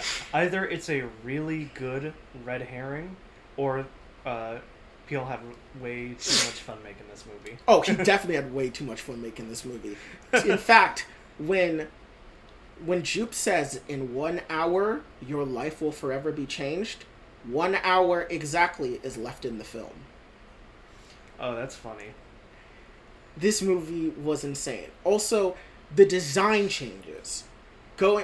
Just the way it envelops so many different things. When we see Jean Jacket, when he arrives at Jupe's, he looks like a cowboy hat. Like the one he wears. And it's kind of funny when you look at the poster for Steven Yeun. He wears the cowboy hat and it's almost consuming him. Almost like it's foreshadowing how Jean Jacket will come to consume him. But it looks like a hat. But also, when you see it in its true form, it looks, and follow me on this, people, it looks like a vagina. And I am not joking. In all sincerity, I think Jean Jacket is meant to look like a vagina. If you see it in its true form, it very much looks like it has ovaries in the top when it's flailing, the middle and its outstretched parts almost look like fallopian tubes a bit. The inside, when you're going inside, when you see going up the crevice, it kind of looks like vaginal walls. And also the various names and way it looks. Like when it's shooting out its eye, it's in the form of a box, which is slang for vagina. And just when it rains blood, it's like a period. And remember, when it swallowed the horse, it had a trail of flags coming out. Like a tampon. Yeah, that's stuff that I didn't even think to consider. That stuff probably alludes to another message that we might have missed, maybe. Yeah, and maybe there's some commentary about femininity in there that we're not getting. But I definitely noticed a lot of vaginal imagery. there are too many hints that you've described just to be coincidence. There's got to be some hidden message in there. There has to be. And also, there is a poster for the movie that is a straight-up vagina. And you cannot convince me otherwise that it's not a vagina. You should say ovaries, because that's probably a little more, accurate. No. Or more, like... No, it's a vagina, but not in the sense of you're looking at a vagina like how you would look at one when you're having sex, but one that you would look at if you saw a health textbook. Like an anatomic... An anatomical diagram of a vagina. That's what the poster looks like. The imagery that you're describing would probably be more, accepted if you said ovaries. I'm just going to say that. Yeah, but it shows more than the ovaries is the thing. That's why I say vagina, because vagina is the whole thing. It's the whole thing, yeah. But when I say, we're speaking on the podcast and you want people to understand what you're saying, I feel like saying ovaries might be a little more digestible. Yeah, it has ovaries, it has fallopian tubes, but it looks like it just has a lot of vaginal imagery that I refuse to believe is coincidental. Yeah. It was very much intentional. Yeah, because... Also, someone even pointed out the fact that the way that, in the end, when it dies, the way it dies is when the balloon goes into it, it goes finger first. Yeah. There's too much vaginal imagery that it can't be coincidental. It cannot be coincidental. Yeah. All right. Well, any other final thoughts? I mean, honestly, I'm going to give this movie an 8.5. It was really I'm giving good. it a 9 out of 10. Yeah. I only give it an 8.5 just because over the past 6 months, my media analysis abilities have been going a lot negative, but this is still really high for me. I give it an 8.5 only because I give Get Out a 9. I give this a 9. Yeah, because I don't think it's right there, but it's really damn close, and so I'm going to give it an 8.5 because I think it's still a phenomenal film. It's just there's so much to go into. Also, I wanted to talk about the fact that this movie focuses on black joy rather than black trauma. Because this has been a recent, not necessarily recent, but more prominent thing that's been happening within Hollywood, which is, we're finally getting movies focused on black people. But almost always they're focused on black trauma. They focus on racism, and they focus on its brutal nature, which is completely fair because that's what racism is. It is brutal, and it is harmful to black people. But black people have more stories to tell than just racism. And this movie, Jordan Peele even says that this movie is about black joy, which you can see throughout the movie. The characters, while they definitely aren't happy all the time, they're being hunted by a fucking monster, they succeed. They triumph. They are black people that get to triumph. And it's not black people that get to triumph over racism. They just get to triumph in general, which is something that we don't get. A lot of people may have seen this trailer. I know I saw it, and I know Sovereign saw it. There's a trailer for a movie called Till, that came over before the playing of this movie. Which, obviously, it's going to be a telling of the Emmett Till tragedy. The lynching of Emmett Till, which, on the surface, one may say, well, that's nice, giving more awareness. Because it's something that's rooted in racist history. And it's one of the most prominent and famous lynchings in American history. However, I firmly despise everything this movie stands for, as I believe it is nothing more than shameless black trauma being used as Oscar bait. The lynching of Emmett Till in no way lends itself to being a story that can or should be used in a narrativized film. It is the brutal cross-section of racism, sexism, abuse, and many more.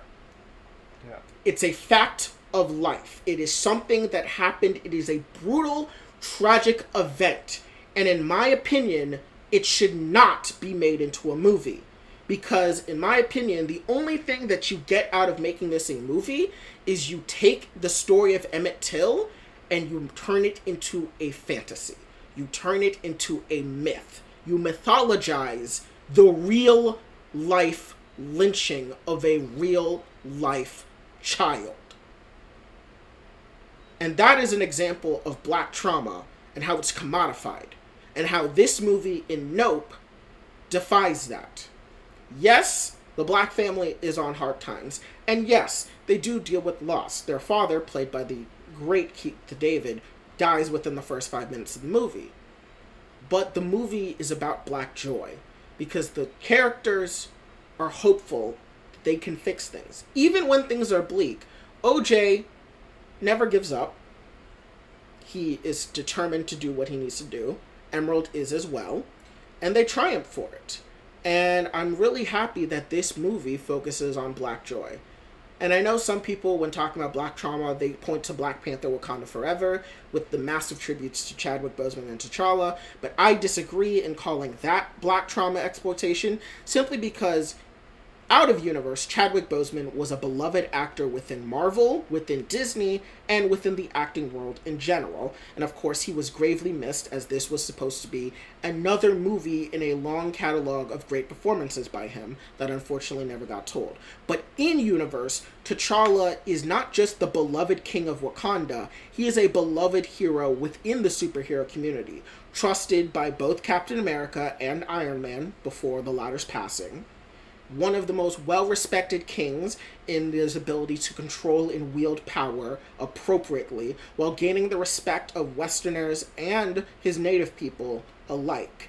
His memorials within Black Panther Wakanda Forever, in my opinion, are akin to those that we saw for Tony Stark back in Far From Home. Which is why I say it's not black trauma. But this movie, in Nope, firmly does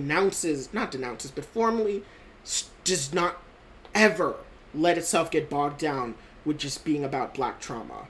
And I know a lot of people like to say that Jordan Peele's movies are all about race, but this isn't a movie about race. But when you bring up black joy, some people say, but it is about race. No, black joy isn't a racialized thing in the sense that in a project that shows black joy, it means the project is about race.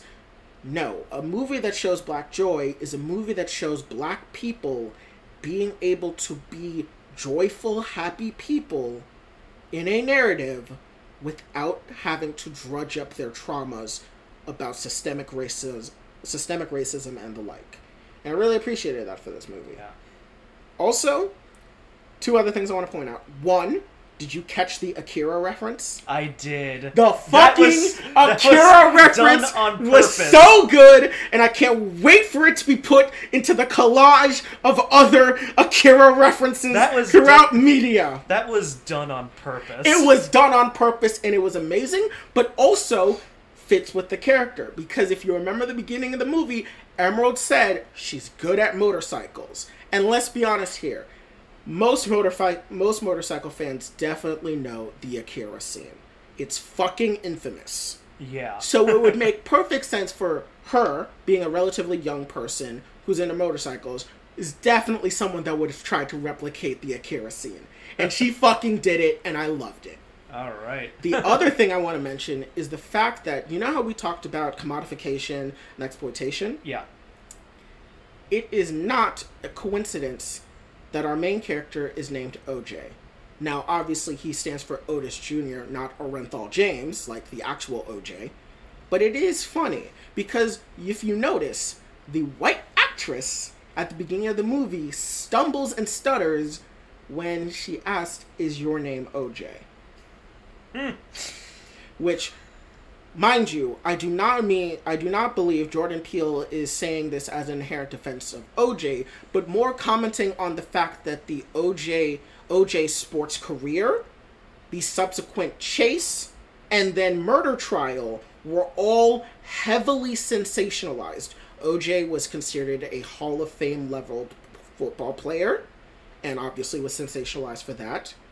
The then murder of Nicole Brown Simpson and her friend was also very highly sensationalized. And then the trial and then subsequent media that has come out since then, such as the very trashy movie The Murder of Nicole Brown Simpson, which is fucking awful and disrespectful in every way, talks about the commodification of OJ, which I thought was very interesting. Another thing I wanted to bring up was, so you remember when we see the flashback, when we see the point of view of watching Gordy kill? Yeah. So apparently, this was according to test screeners, and you can even see this in trailers. This is supposed to be the perspective of a mass shooter. He was going to the set of Gordy to kill everyone there. But as he enters the studio lot, he sees people running away, and then he enters the lot, and that's when you see the blood on the door, and you peek through, and you see Gordy, and then he shoots Gordy and saves Ricky. I don't know if I like that. Yeah, I'm glad it was cut. It's an interesting idea. It's an interesting idea. I just don't think it would have worked with the plot. It really would. Which is why I'm glad it was cut. Because this movie is already handling a ton of messages as is, and including a mass shooter plot point. I don't know if I would have liked that. I'm gonna be honest. I'm glad they took it out, but it was definitely interesting to hear that would have been what saved his life, which I will say would have added another dimension to Ricky's ability to process trauma in bad miracle sense, because think about it. If that was a continued plot point, his survival is a string of miracles through his eyes. The shoe lands. Gordy doesn't kill him. And a man that in any other circumstance would have murdered him saves his life. I can understand that perspective as to why it could have been in there. I guess. I'm just either way, I'm just glad that it didn't. Oh yeah, I'm glad it's not in there. But I can see the through line in terms of how it would figure in the just massive web that is the trauma of Ricky Jupe Park. Honestly, if that scene was added in, it probably would have distracted me so much of it being added in that I wouldn't have been able to come up with the message that I did. Yeah. But I'm glad they didn't add it, but it's still pretty interesting. It is. I just don't like it. Yeah. Also, the other thing was that we were also going to see, originally, we were also going to see scenes of him watching the show. That's why the trailers show different aspects of Gordy's place. Mm-hmm. It's supposed to be that it was going to be watched from the perspective of the prospective mass shooter. That's why those scenes were in the trailer. It was really interesting.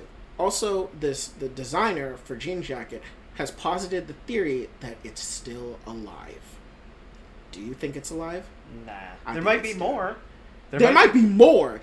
That I could agree with. There might be more. But I believe Jean Jacket did die. Nah. Yeah. No, that inflatable definitely killed it. Yeah. Also, are you team OJ lived or are you team OJ died? He lived. Yeah, I think he lived. He put in the work. He lived.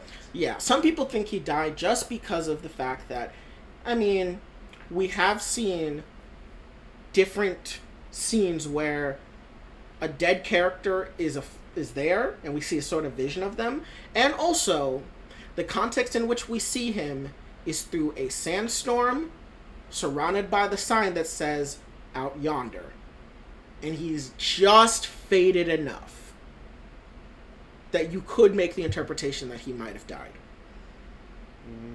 I don't think he died. The only implication as to why I think he's alive is that you don't hear him yell.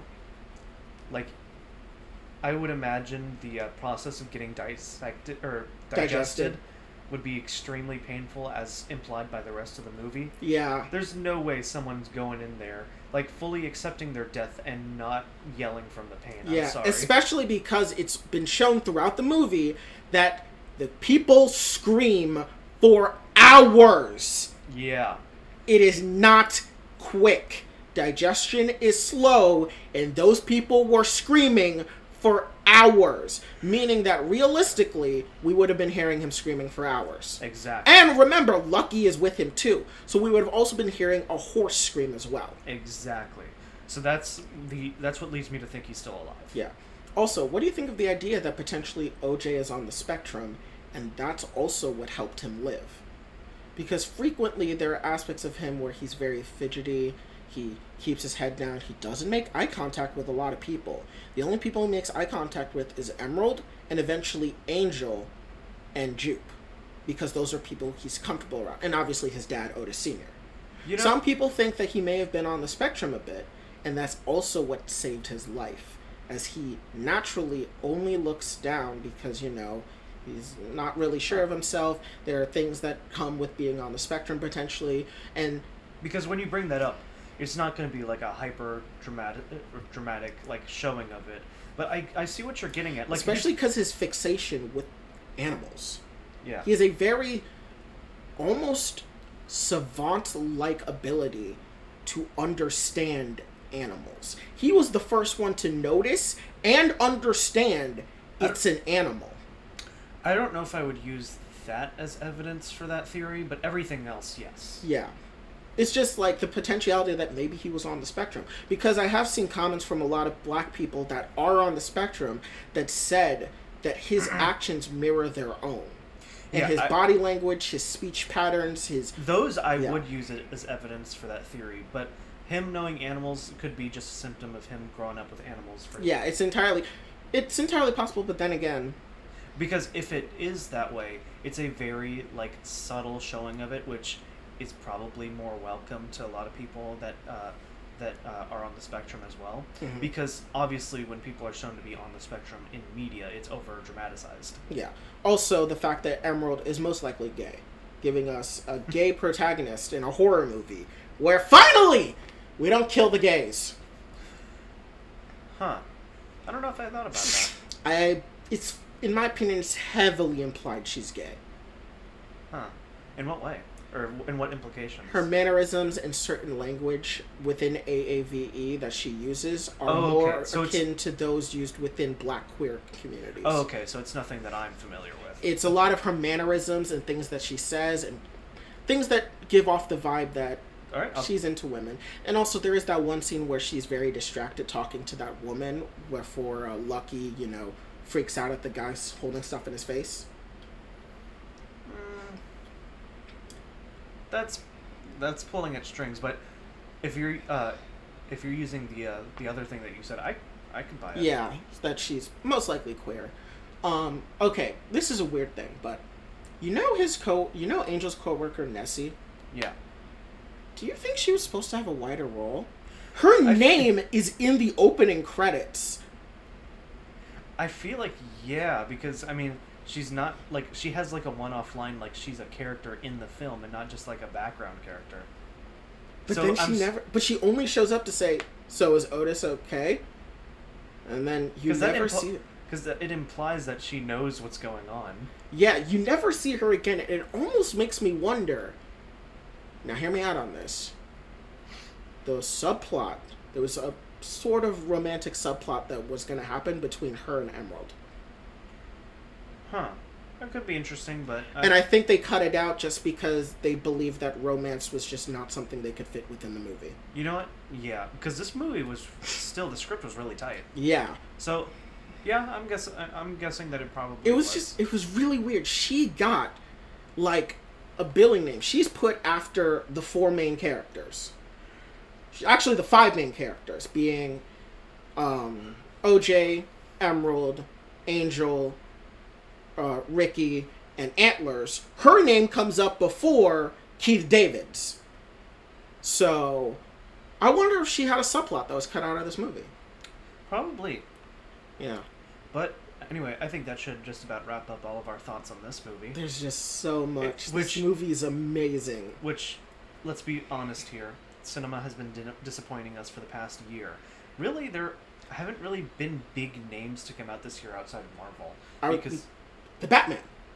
The best movie we've reviewed so far on this channel. Yeah, there are, very slim, we have a very small number of, movies that that we genuinely enjoyed in theaters. Because... I would say the top 3 movies we've reviewed in this is Batman at 1, Nope at 2, and Dune at 3. Yeah. Yeah.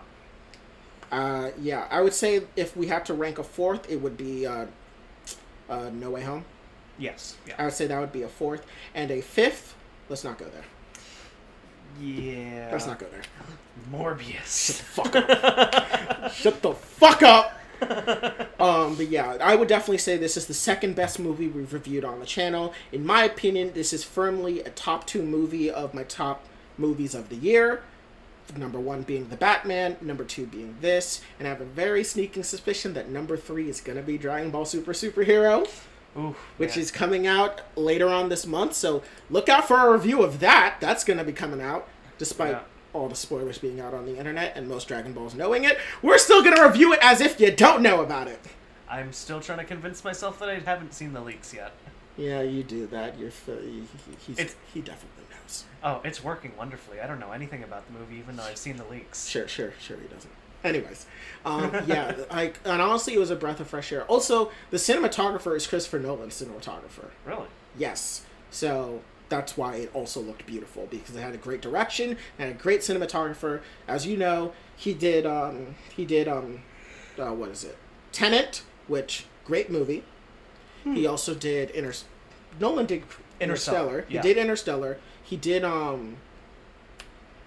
Inception. That's the one I'm thinking of. Yeah. And I believe he also did some work on the Dark Knight movies. Which, I mean, really good cinematographer. I mean, Interstellar, definitely known for its cinematography. But yeah, overall, I rank it a 9 out of 10. Sovereign ranks it 8.5. Yep. Overall, good movie.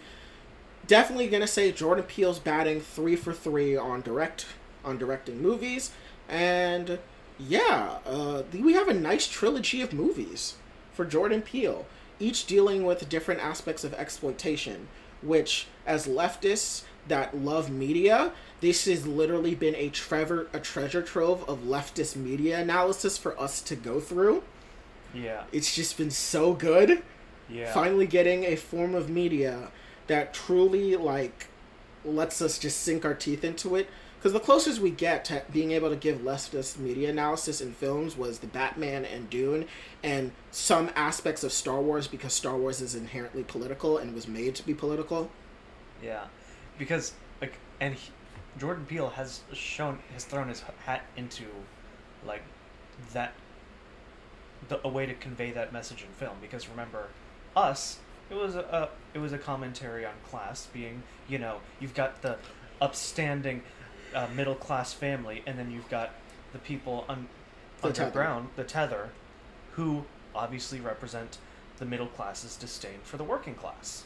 And the lower class at that as well. The ones even below the working class. That's right. So, yeah, but overall, God, this movie's so good. The more I think about it, the more...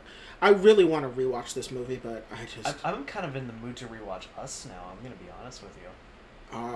To be honest, we should... When this movie comes out on streaming, we should just watch Get Out, Us, and Nope back to back to back. Oh, let's invite some friends over. Let's make it a good time. That would be a very good time. I really like Jordan Peele's movies. I think they're really good. I think Nope was amazing. Daniel Kaluuya, Keke Palmer, Steven Yeun, Brandon Perea, they did great. Also, by the way, when you saw Keith David, you knew he was dying, right? My sister and I saw him, we're like, oh, he's not making it past 5 minutes. We were like, he was not in these trailers, he's not making it past 5 minutes. Especially because Keith David, he's the legend. I mean, he played Childs in The Thing. He's Pastor Greenleaf in Greenleaf. He plays Mongol in Young Justice. He is very prolific in all that he does. So when you got a big name like him in the first 5 minutes of your movie and you didn't see him in any marketing, you know he's dying. All right. Well, I think that wraps up all of our media segments for today. Yep. Nope was a very exhaustive review, but it was one we were really excited to talk about. It's definitely one of the best movies we've seen this year, and overall it ranks really high on my top horror movies of all time. Yep. Obviously, my number 1 horror movie of all time will be The Lighthouse, because that was phenomenal. That's my only 10 out of 10 I've ever thought about, really. Yeah, The Lighthouse is definitely my favorite horror movie of all time, but Nope is definitely getting in this list. Yeah, and good job for making it past my strict 8, considering I'm very, very strict when it comes to giving out 8s now. Yeah, I think 9. My ability to give out positive reviews has been really hampered by today's like nerd culture outings. So Yeah. yeah, congratulations. Yeah. Also, let's be honest here. Jordan Peele is also a big nerd, so of course this is a huge, like, big nerd culture thing. Yeah. I mean, it had a fucking Akira reference in it. What horror movie do you know gets an Akira reference? Yeah. It's a nerd fest, and I love it. Yeah. Anyways, let's talk about politics now. So which one do you want to talk about, Taiwan or Kansas? Let's get the bad one out of the way first. Yeah, so we will be talking about Nancy Pelosi, the Speaker of the House, and the third in the line of succession to the presidency of the United States, making a diplomatic visit to Taiwan, which caused a bit of a stir, one would say. Yeah, she went against people's recommendations, saying, don't do this. It's going to cause problems. And lo and behold, it caused problems. Yeah, so if you don't know, there is an ongoing okay, so it's technically the best way to describe it is this. The situation between the People's Republic of China and Taiwan, or sometimes known as the Republic of China, is an ongoing, basically cold civil war. Because the whole thing that's going on there is that the People's Republic of China are under the belief that Taiwan is an extension of China, which, of course, a lot of countries back the one-state policy just to have good relations with China, but Pelosi going to Taiwan is a very, it upset China greatly because it implied, because she met with leaders of the country, and so that implied that she was giving legitimacy to the statehood of Taiwan. Yeah, so I do want to clarify this. For all intents and purposes, as two individuals and representatives of this podcast, we are of the belief that Taiwan is its own sovereign nation. Yes. Independent of China. But let us now give a brief recap, though, of the very messy history that is China and Taiwan. Originally, when Mao Zedong led his revolution throughout China, the dictatorial forces of Chiang Kai-shek obviously fought back against the revolutionaries, and the two groups basically fought each other to a standstill until that was the Japanese invasion of China during World War II. Both sides realizing that Imperial Japan would wipe them both out, put their differences aside, and unified once more to fight the Japanese alongside the help of Western allies. Once they were able to defeat the Japanese and push them out of mainland China, of course, the two sides obviously have some irreconcilable differences, being that, one wants to be, kind of a dictatorship, and the other wants to be what it was supposed to be, a free, democratic, socialist state. So they obviously went back to fighting. But Mao Zedong had the will of the people on his side, and he won. He won the revolution fair and square, and the forces of Chiang Kai-shek fled to Taiwan. And since then, there's been a bit of a iffy situation. So back then is 70 years ago. So this has been a conflict that has been brewing for a very, very long time, and the tensions are still ripe. So what happened is basically Chiang Kai-shek and his followers, they went to Taiwan. Now, at this point in history, it would be correct to say Taiwan is part of China. Because at this point, Chiang Kai-shek was saying that him and his followers on Taiwan were the real China, the Republic of China, and that they are a government in exile from the usurpers of Mao Zedong.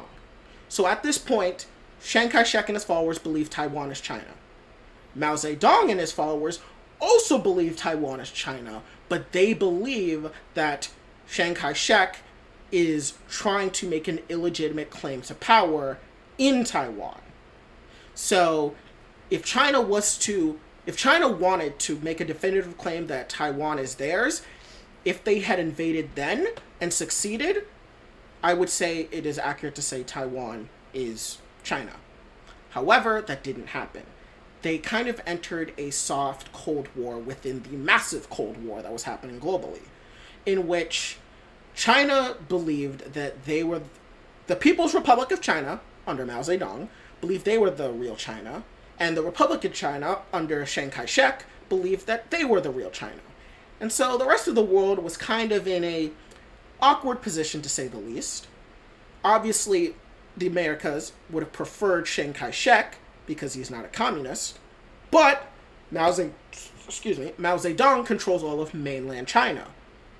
And so, for a while, the official position, almost internationally, was there is no China. Or there is no definitive China. There is just a nebulous area of China. That changed with Richard Nixon. Richard Nixon made a, at the time, historic visit to China, in which he declared his support of the One China policy, which is that the mainland China, under the People's Republic of China, is the real China, and that the Republic of China, or Taiwan, is a part of it.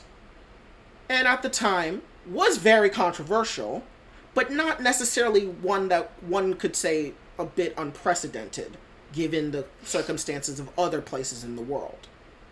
However, since then, Taiwan, who now calls itself Taiwan, and the People's Republic of China now refer to Taiwan as Chinese Taipei, Taiwan no longer really views it. There are some aspects within Taiwan that try to say that they are the original Republic of China, but most of them believe that they are now Taiwan, a separate entity from the Republic of China that they once claimed to be, and now a free and independent nation. The People's Republic of China, however, disagree and still believe that this is Chinese Taipei. The rest of the world has since switched opinions. While formally all countries worth their salt do believe that Taiwan is Chinese Taipei, most countries act that Taiwan is its own separate independent nation. And so it is a bit of a sour spot, because technically the revolution never ended. The Civil War never ended. It's technically in a Cold War. So when people come and say, well, I recognize this country, I recognize Taiwan as a country, China gets pretty mad, to say the least. Yeah, for reference, the most obvious example I can think of is John Cena acknowledging Taiwan as its own independent country, and then he had to go and shill for China because they got big mad. And not just show for China, he had to apologize in Mandarin. Yeah. So, it's a really big thing. And, I mean, I can't say that I don't see where some people could come from, because it is kind of messy. But at this point, over the past 70 years, Taiwan has made itself a distinct entity. It at this point has its own separate culture, its own separate governmental system, its own separate currency, and its own dialect. It is very different now from what it once was when it was claiming to be the Republic of China. Yeah, and so that pretty much catches us up to present day now. Exactly. So Pelosi visiting Taiwan caused a lot of stirs, up to the point where China literally threatened, hey, we're going to be conducting military exercises to the point where it'll be visible from your shorelines. Yes, but before that, there was a Chinese state media official. Now, some people say he's a Chinese government official, some people say he's a state media official. For all intents and purposes, we will say state media official. However, it should be noted that Chinese state media does have a very intertwined relationship with Chinese government. The CCP does have a lot of control when it comes to state media. But for the sake of clarity and accuracy, we will say this was a state media official. He threatened that China may be forced to shoot Speaker Pelosi out of the sky if she is to continue to approach Taiwan. Which, if anyone knows anything, if that event happened, the Earth would be destroyed. We would die in a hail of nuclear hellfire, and the planet would lose its sustainability of ever having life outside of fucking cockroaches. It would literally be the apocalypse if that was to happen. So, that's a pretty fucking serious claim. Yeah. We would be glassed. Both countries would be glassed alongside the rest of the fucking planet. Yeah, so, yeah, you definitely don't want to have nuclear war between two mutually assured destruction possessing countries. Yeah, because at that point, I mean, Russia can just say fuck it, and Israel can say fuck it, and then, yeah, Israel will nuke Palestine, Russia will nuke Ukraine and the rest of Eastern Europe, and, you know, we'll all be worse for it. I mean, who knows? Maybe the French will get all frisky and bomb England, because, you know, that's still a rivalry. But, yeah, so it would have been pretty fucking terrible. It literally would have been World War III and Armageddon. So pretty fucking serious. That state media official has since, on Weibo, which is the Chinese version of Twitter, tried to downplay his words, but we all know this was a threat of basically global annihilation. Yeah. In regards to Taiwan, in regards to this visit. So it was pretty fucking serious. If, you know, this person was of a higher status within the government and had the military credentials to do so, we could have been living in a world where, you know, at this current stage, we would be dead. But thankfully, cooler heads prevailed, and most people within the Chinese government, I believe, did not take his call to action seriously. I would like to have some faith that the CCP saw this and said, he's a bit crazy right now, we're not doing this. I hope that was what they thought. Yeah. And so, yeah. And so it's a big deal. In terms of our opinion, Taiwan is a foreign country. It is a country entirely separate from that of the People's Republic of China, and it should be acknowledged as such. And most people within Taiwan believe that they are an independent country, especially the younger generation. But it should be noted that they are not currently going to vie for official independence, as despite the fact that a lot of them do see themselves as a independent country, they know that declaring so openly in a governmental way could mean the island sinks to the bottom of the ocean. Yeah. So they're biding their time. And diplomatic missions like the one Pelosi does is part of that strategy of biding time. And now the CCP aren't stupid. They know that biding time is the best course of action for Taiwan, and they know diplomatic missions, especially from powerful countries like the US, acknowledging Taiwan in this way will lead to the eventual independence of Taiwan. So to say the least, it's a very messy and dangerous situation. Mm-hmm. Anything else you want to talk about with this? Nope, you pretty much hit the nail on the head with that one. I would say, I mean, I really want to give Pelosi shit for what she did, but I mean, ultimately she did it for the Taiwanese people anyway. So she did it for the gram. She was girl bossing. She was slay queening. She was doing it in the name of Allah. I still don't like what she did. Like, fundamentally, like, it could have led to really bad outcomes. Yes, but at the same time, it's not her fault. It's not her fault. Because... But she was... It's not her fault, but she was also advised not to do it. She was advised not to do it, but at the same time, I think it's important that, you know, we stop playing games. We do... Like, the United States sends a fuck ton of shit to Taiwan. Military and otherwise. That we do not send to mainland China. Yeah. Come on. So I think the positives of this situation, they somehow made it work. Yeah. Also, one other thing to bring up is Taiwan is by far the largest and most centralized global producer of computer chips. That is very much something China wants. If China is able to get a complete monopoly on the creation of computer chips, they will run the global economy. Yeah, kind of like how Russia tried to get into Ukraine for their oil. Yeah, and black soil. Yeah. But the thing with this is that if there is ever an invasion of Taiwan, we will face a global recession. The computer chip shortage will fuck over the entire planet. And mind you, an invasion of Taiwan is the island equivalent of invading Iran. The geography of the island lends itself to being a very strategically defensible position, like how the mountainous regions of Iran make it a very defensible position.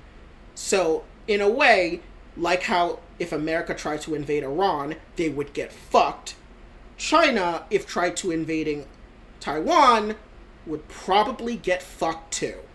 They would never be able to make landfall in any meaningful way.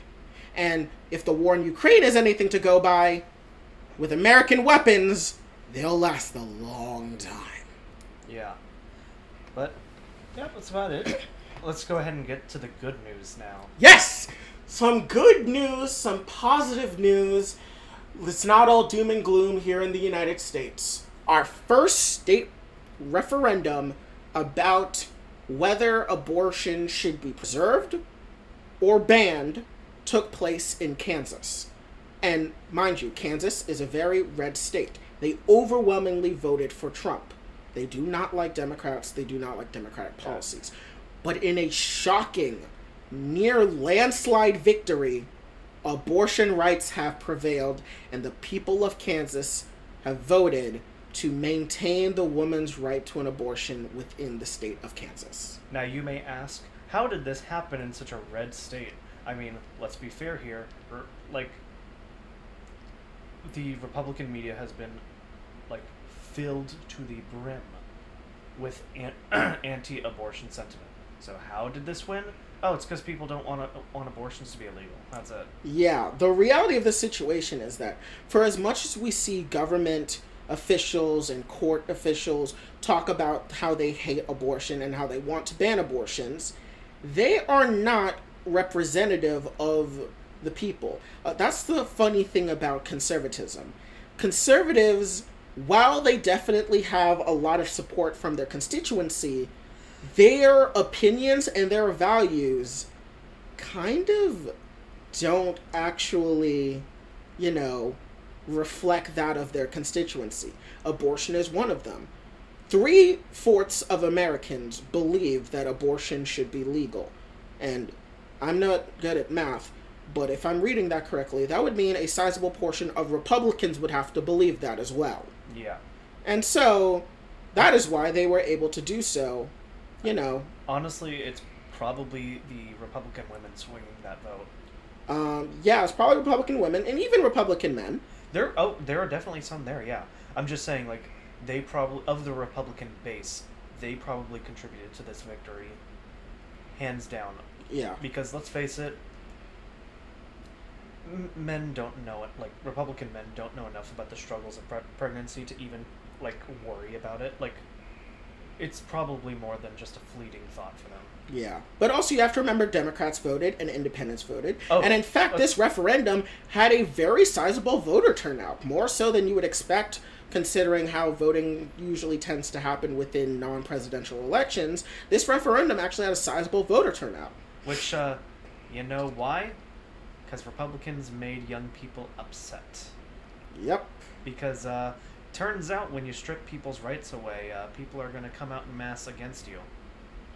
Yeah. Which, I am very surprised a lot of young people didn't take the black pill. Yep. But I'm glad they didn't. Yeah. They didn't take the black pill. They still hard, and, like, that's the big thing going into these midterms, is that, let's face it, a lot of entitled young progressives are probably going to be taking the black pill right about now, and we got to fight against that. Yeah, we really should, and thankfully it looks like we have this. And, this does reinvigorate some hope and kind of reminds us that, for as much as Republicans scream and holler about state right this, state right that, if we had a lot of things left up to state referendums, a lot of things that we would want would actually get passed. You're That's actually that's actually very funny in the paradoxical nature of Republicans screaming about states' rights. They claim states' rights, but if they were truly about states' rights, they would run statewide referendums. Things like Medicare for All and the such would probably win in a lot of red states if left up to referendums. And the big thing to consider is that before, like, 2018, a lot of midterms were, like, they were controlled by the older, red-leaning voter base. Yeah. It was only in 2018 that we saw a massive blue wave for the midterms. Exactly. So, seeing that again in 2022 sparks a bit of hope, because, I mean, there are a lot of blue districts that are, or purple districts that are now starting to lean blue because of what's been going on and what Republicans have been trying to accomplish here. And so, now, I don't like the trade-off of that. I don't like the fact that the current trade is, we're going to win one midterm by eliminating women's rights for 20 years. Because let's face it, we're not going to get this fixed anytime soon. Yeah. So, I don't like the trade-off. It's not worth it in my mind at all, but hey, if we got 2 years of stalling fascism, you know what? I'll work with what I've got. Yep. I really hate that it not downgrades, but it denigrates like half of the U.S. population in the process. It really sucks. But this is what they've been gutting for the past 50 years. Eliminating this right in the Supreme Court has been their goal, and so we just have to fight it. Yep. Mind you, this is still a hopium segment. Yeah, and honestly, like, if it happened in our state of Florida, we would defend abortion rights. Yeah. We have 15 million people in this state. Do you know how many people in this state probably have abortions? Yeah. A lot.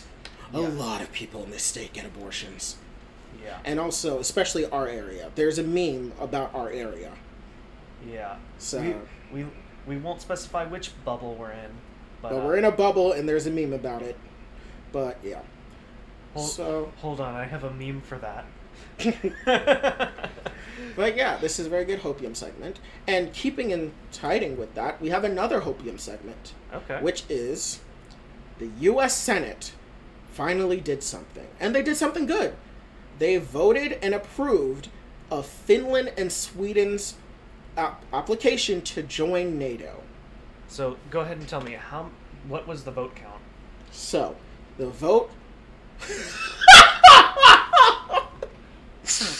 Oh god, I don't like the sound of that. The Senate... Okay, I'll just read the article.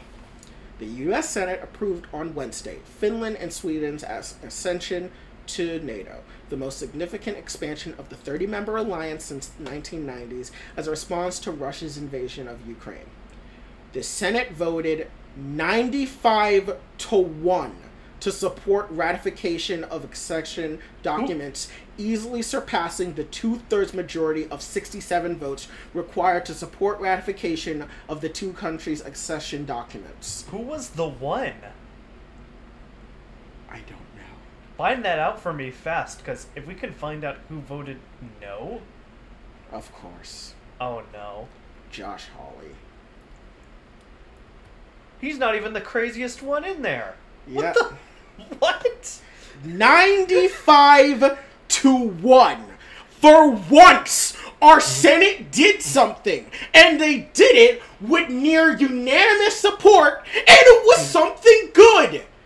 Holy fuck, it's a Christmas in July. In August. Miracle. Our government actually did something good for once. I'm confused. And it's not fucking over another country. That's even crazier. What is this? More importantly, why is Josh Hawley still continuing to make him out to be like a little bitch? Josh Hawley is a little bitch. I mean, did you see the way he ran?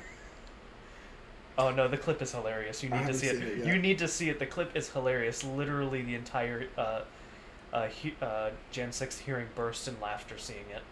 Yep. So, this is actually really good. Democratic Senator Bob Mendes, chairman of the Foreign Relations Committee, said that the qualification of these two prosperous democratic nations are outstanding and will serve to strengthen the NATO alliance. Senator Majority Leader Chuck Schumer invited the ambassadors and other diplomats from Finland and Sweden to the Senate to watch the vote.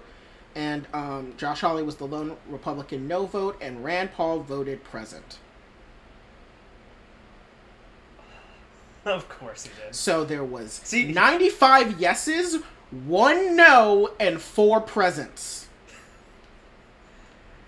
That is an overwhelming majority of people supporting this. And it's good. Finland and Sweden have felt pretty antsy about Russia ever since they invaded Ukraine several months ago. And they felt that, their time is numbered. But if they join NATO, they will be protected. Russia will never set foot in those countries in a military operation, lest they want Moscow to be reduced to glass. Yeah. So, this is an absolute win. Yeah. I see this as an absolute win. Yeah, we get to have a stronger defense against Russia, and we also get to make fun of Josh Hawley. It's a twofer. Yeah, this is the strength of anarcho-NATOism. God damn it. God damn it. But yes, this is actually really great news. I'm really happy to hear this. And it came out literally like right before the podcast started. And it has been updated as we've been doing the podcast. So I've been keeping track of it up until we got to our politics segment. And this is really good. Yeah. So, yeah. The alliance is now 32 members. I mean, they're not fully in yet, but with United States support, they're most definitely getting in. Yeah. And it'll be very good. It'll bring a good amount of security to the people of Sweden and Finland, who probably feared a bit. Because after Ukraine, Finland would be the next country to cross. Finland or Estonia. Yeah. Though, isn't there something significant about Finland that Russia wanted to get, like, if they would want to go after a country past Ukraine, it would have been Finland? They have beef. Yeah, they did have a beef, right? Yeah, they have had beef, and Sweden and Russia were empires that went to war a lot in the 1600s. Have you heard of the Great Northern War? No. That is a massive war fought by the Swedish Empire and the Russian Empire, and it was not poggers. Can you not? It was not good. Can you not? Is that how you want to end the podcast? No. Like that? Because there is one more good news thing. It is not politics related, but this has just come out. On the Today Show, Patton Oswalt said that Eternals 2 will be directed by Chloe Zhao. There have been lots of talk that she may have been sacked when it comes to Eternals 2, and I would have been very disappointed if she was, but Patton Oswalt said that Eternals 2 is coming, and Chloe Zhao will be the director, which I'm very happy about because I really did like her. And unlike a lot of Marvel fans, I actually did really enjoy Eternals. I thought it was the second best Marvel movie of 2021. Even though I really do like Shang-Chi, I did like Eternals a lot. Now, I'm inclined to disagree with you on that, but you can enjoy the movie. It's not terrible, so. Yes. Also, that was from TikTok. Also incoming from TikTok, Oscar Isaac, main character of Moon Knight, and Mohamed Diab, main writer of Moon Knight, both teased that season 2 may be happening, which, of course it was going to happen. We just got Jake Lockley. We better get it. Yeah, people were actually clamoring about not seeing season 2 because, they pretty much gave the timeline for their projects for the next 3 years, and Moon Knight season 2 was not on there. Moon Knight season 2 probably could come out in the 2024. Not 2025 though. It's gotta come out. It's the 20 because you did notice there are like 11 unannounced projects within Phase 6. Yeah. Moon Knight season 2 easily could fit into that. Yeah. Oh, you're talking about Phase 6? No, I want to see it in Phase 5. It's not. We already have the full Phase Phase 5 schedule already. Just squeeze it in there. They can figure it out. Did we not just go on a rant last week about how there's too much Marvel shit, and you want to shove more Marvel shit into an already bloated Marvel shit schedule? But see, here's the thing: we already know that Moon Knight was good. Yeah. And I watched the show again. I can handle bad CGI. It's probably going to happen 2024. I'm sorry. Okay. I mean, it would only make sense, the 2-year gap. Loki came out in 2021. Season 2 comes out in 2023. Same with What If. Yeah. Makes sense for a 2-year gap. And, yes. And, so that'll be everything. And, I just have one more announcement to make. And that is, Werewolf by Night will still come out October 31st, 2022. You heard it here. I still believe. You will be proven wrong. I promise you, Werewolf by Night will come out. And that is all. Keep digging that grave. I promise you. Keep digging that grave. To God, it will come out. Wait till D23. Give me until September 10th. I promise you, you will see it. I promise. Cap. Shut up. Shut the fuck up. It will happen. And with that, we are going to end the podcast. All right. Another good episode today. I've been your host, Sovereign. And I am Shiny. And we're signing off for the night. Have a good night, everyone.